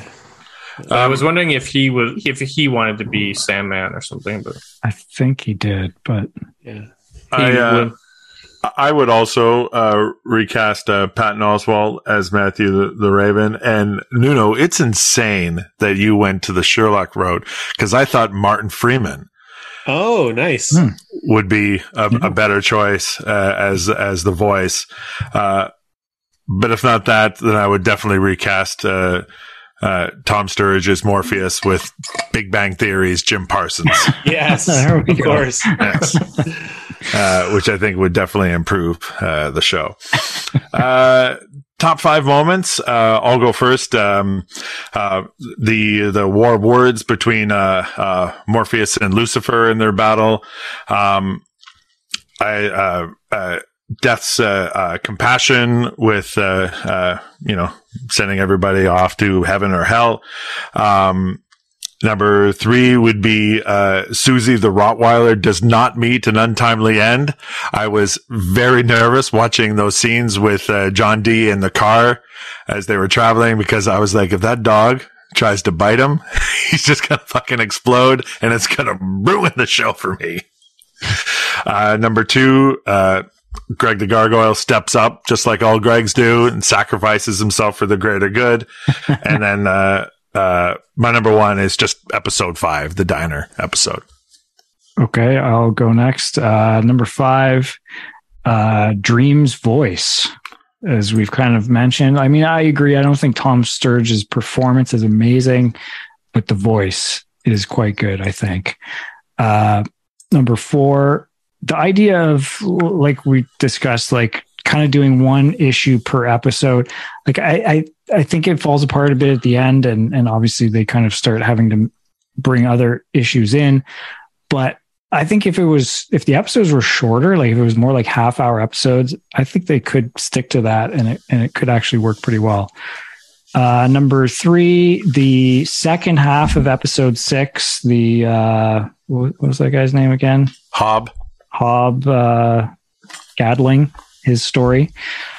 Number 3, the battle with Lucifer, battle of wits with Lucifer. And number 1, diner episode.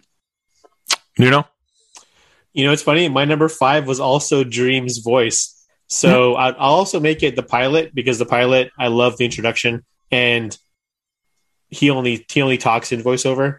So that's my number 5. Number 4 is the helm. I know that once he gets it, he never really uses it, which kind of sucks. But I think it looks badass. Yeah, it looks cool. badass, right? Like I kind of wish that. Also, I don't know what it does. I don't know what powers it has or why he has it. In the comic, he wears it when he goes into battle. It's kind of like armor. And the comic also has a cool little backstory. It's made from the skull and bones of a god that he killed. So the helm is badass. I don't know why he doesn't wear it all the time. Number 3, just the Corinthian in general. Everything about the Corinthian and the reveal finally in the end when you see like the mouths that he has in his eye sockets. You know what I really liked about at the end when he took the sunglasses off and he talked, they layered his voice over top of each other, so it was like all three nice. voices were saying the same thing. I didn't catch that. That's cool. And yeah, I thought that was kind of cool. Yeah, I would have. I know that I've seen a cover for like a series that came out later where it's a cool cover. What's it called? It's called like Dream Country or something. It actually has the Corinthian eating a piece of steak through his eyeball. So it would have been cool to see him actually eat stuff, because I know that they do a point of view thing where he's got eyeballs he's collected and he actually eats them. And I think he can, like in the comic, they say that he can get people's memories and stuff. Oh. I think Jed Walker's social worker, he takes out her eyes and eats them, but you don't see it happening in the show. But that would have been cool. I also have Lucifer's battle with words as number 2, and number 1. So forgive me for, I'm gonna try to make it brief. Okay, when Dream finds out that Rose Walker's making reality and dreams kind of intermingle, when he finds out that Lita is pregnant, he says that the baby is mine because it was created in the dream world. And you can keep it for now, but he said, but one day I'll be coming for it. That is like dark fairy tale shit 101. Yes. It's kind of like Rumpelstiltskin-esque. And from what I've read of Neil Gaiman and from like movies that have been adapted, he's really good at evoking the dark kind of grim fairy tales. So that moment where everyone's like, what the fuck, Morpheus, you're gonna like, like this baby's yours. I'm like, yes, that is the best moment for me. Stealing children. Zach, what about you? What's your top 5? So number 5, I have Gregory and Goldie, the Gargoyles. Number 4, I put the look of the Corinthian. Like everyone also talked about, we talked about a lot. Number 3, also the fight in hell, the War of Words. Number 2, I have the death sequence in episode 6. And then number 5, I have the diner episode. So very similar, just repeating what you guys got. Well, that's our discussion on the Sandman. I did want to take a few minutes and talk about the 5 animated shorts of I Am Groot that showed up on Disney Plus earlier this month. Mostly, I'm like, first of all, I don't know if you remember, if you listened to our review of Guardians in the Galaxy Volume 2, in that I fucking hate Baby Groot. I hate Baby Groot. But and so I knew these episodes kind of took place in between the 2 Guardians of the Galaxy movies. But I was curious, Sean and Nuno, I'm assuming you watched them with your kids. Did you get a chance to watch them with your kids? I did, yep. Yes. So I would like to know what they felt about these these kind of cute 4-minute animated shorts starring Baby Groot. My kids didn't like them. No? No, they were like, they didn't make a sound the entire time. We watched all 5 or 4, whatever, in a row, and they're just like, they just said like, why? And you know what? And just like you, Greg, we're really vibing. First, we had the BBC Sherlock connection, and Baby Groot. I think in the end credits of Guardians of the Galaxy Volume 1, where he's doing the little dance thing, I was like, you know what?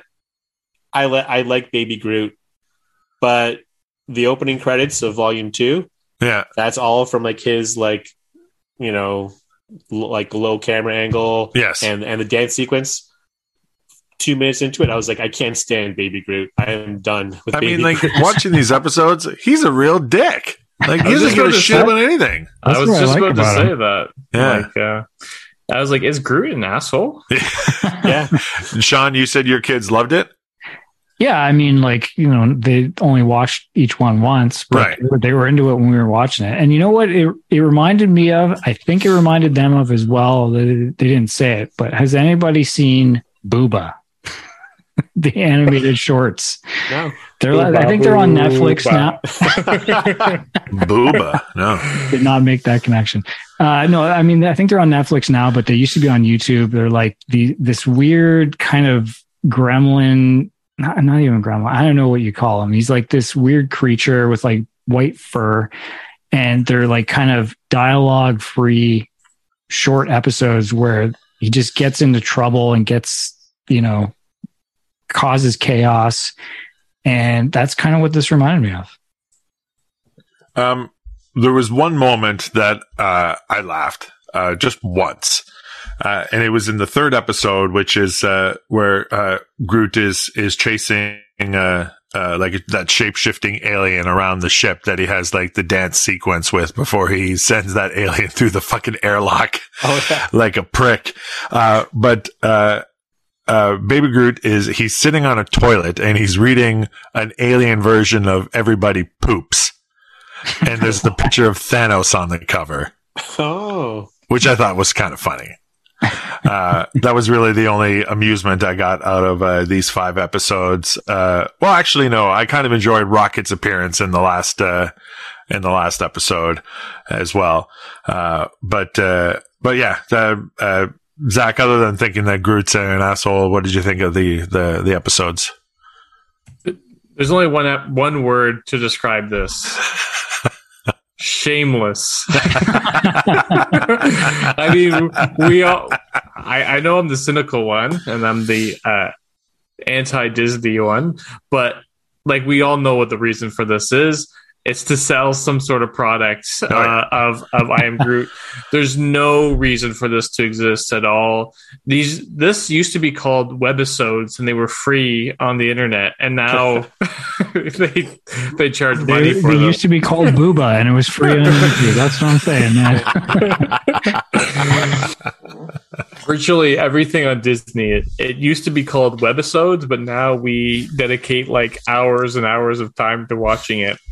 I mean, there was some moments I liked. I liked the one with the little creatures, like the little guys, I think it's called. Oh, yes. I mean, I found that was kind of cute. I mean, you know, Disney's good at what they do. They can win me over every once in a while, but yeah, I mean, it's just kind of pointless. It's there to sell products to get kids hooked on Disney early on, and then get them more prepared for when phase 6 through 10 come out in the next 2 decades. But I mean, they announced a shit ton of stuff at Comic-Con, like movies leading all the way up into phase 6, and the Disney convention D23 happens in I think the second weekend of September, which I'm assuming is when they're going to announce all the rest of the stuff that they're filling out. I mean, there's talk of a Wonder Man show. There's a talk of a Wakanda series that focuses on Okoye, and probably, you know, the Deadpool 3 will probably get announced, and who knows what else is happening, but they're just, they're pumping that shit out. And, you know, like every movie, that end credits, they introduce another character. And so we know, like 3 years down the road, we're going to get, you know, Doctor Strange and Clea in their movie. We're going to get Hercules in something. Like, we're just going to keep getting all this stuff. And it's just this never ending train and things that, you know, and I'm going to keep paying to watch all this fucking shit. I mean, like, is everything that Disney Plus produced, is it all like MCU or Star Wars material? Have they have any like new Pixar original stuff? Yeah, they've got some Pixar stuff. Well, they've got didn't they debut that movie Prey? Wasn't that debuted on Disney Plus? I think that's Hulu. And Yeah, States. Hulu first. Yeah. Okay. Yeah. Speaking of that, the shameless, the shamelessness of the I Am Groot. The one thing it really reminded me of was when was it, like a year or so into Disney Plus being around? Once they acquired 20th Century Fox, they started making these similar shorts starring Maggie Simpson. Oh yes. And they were really atrocious. And they kind of because they chose a character who doesn't speak.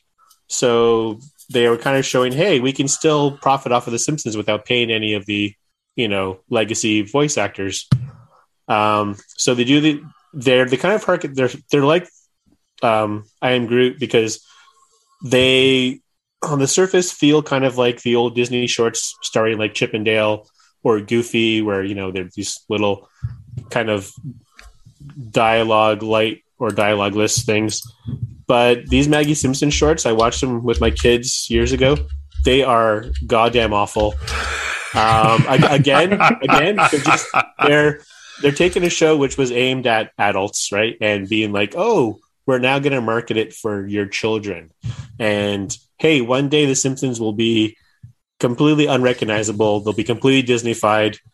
It's going to be a CGI, family-friendly, goddamn mess for the next 30 years plus, right? With none of the original creators or cast or voices. That's the future of The Simpsons.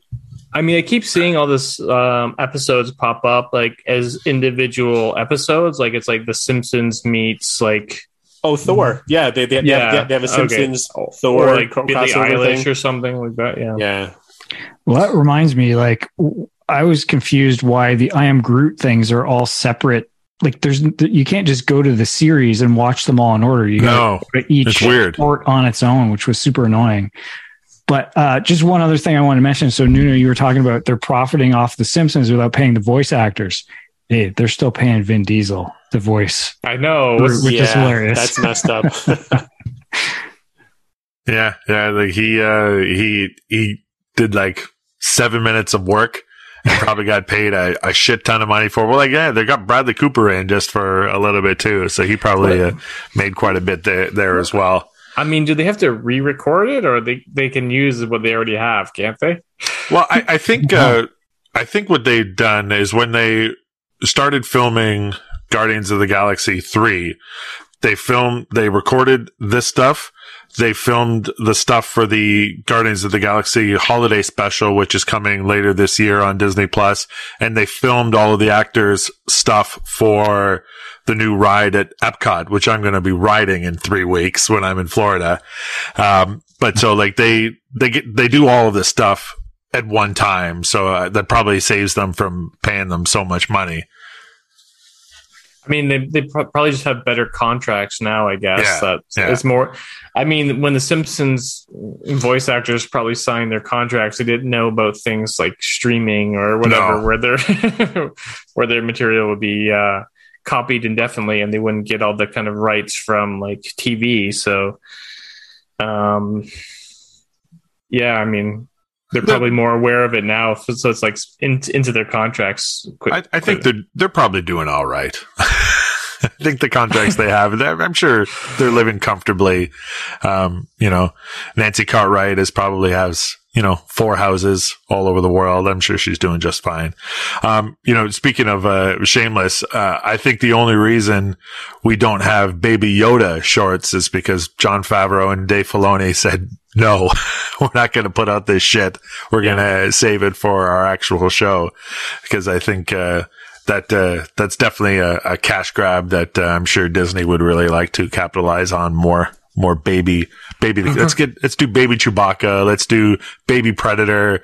Let's do all the shit that they own. Baby Alien. Baby Santa Claus. All that shit. They own it all. Let's just get baby versions of everything. Muppet Babies. All right. So that's the show. Thanks for checking it out. Nuno, you got anything to plug? I expect your next Archie cover to have Archie with 3 mouths. That would be amazing. I wish that would be a great mashup. No, I'm working on some Halloween stuff. Sadly, none of it is going to be that dark But yeah, you can check out my website, nunop.com or nunop.com. You can get links to all my socials there and look at some of my cover, all my cover work on there. Zach, what about you? Where can we find you? Basically just on the Discord. That's where I'm the most active now. Oh, Jesus. Sean? Yeah, just Film Junk, patreon.com/Film Junk, filmjunk.com, whatever you want. Anything Film Junk. You can find me on The Gasman Lives on Twitter and Instagram. TV Junk Podcast on Twitter, Ball Junk Podcast on Twitter. If you're not listening to Game Junk and Ball Junk and Film Junk, what the hell are you doing? You can get them on all your favorite podcast apps. Download them all. Subscribe. 5-star reviews on all that shit. Do us a favor and check them all out. And we will see you for episode 9. Thanks for listening. You can watch Mr. Rogers, you can watch Three's Company, and you can turn on Fame or the Newlywed Game or the Addams Family. Say you can watch Barney Miller, and you can watch your MTV, and you can watch till your eyes fall out of your head. That'll be okay with me.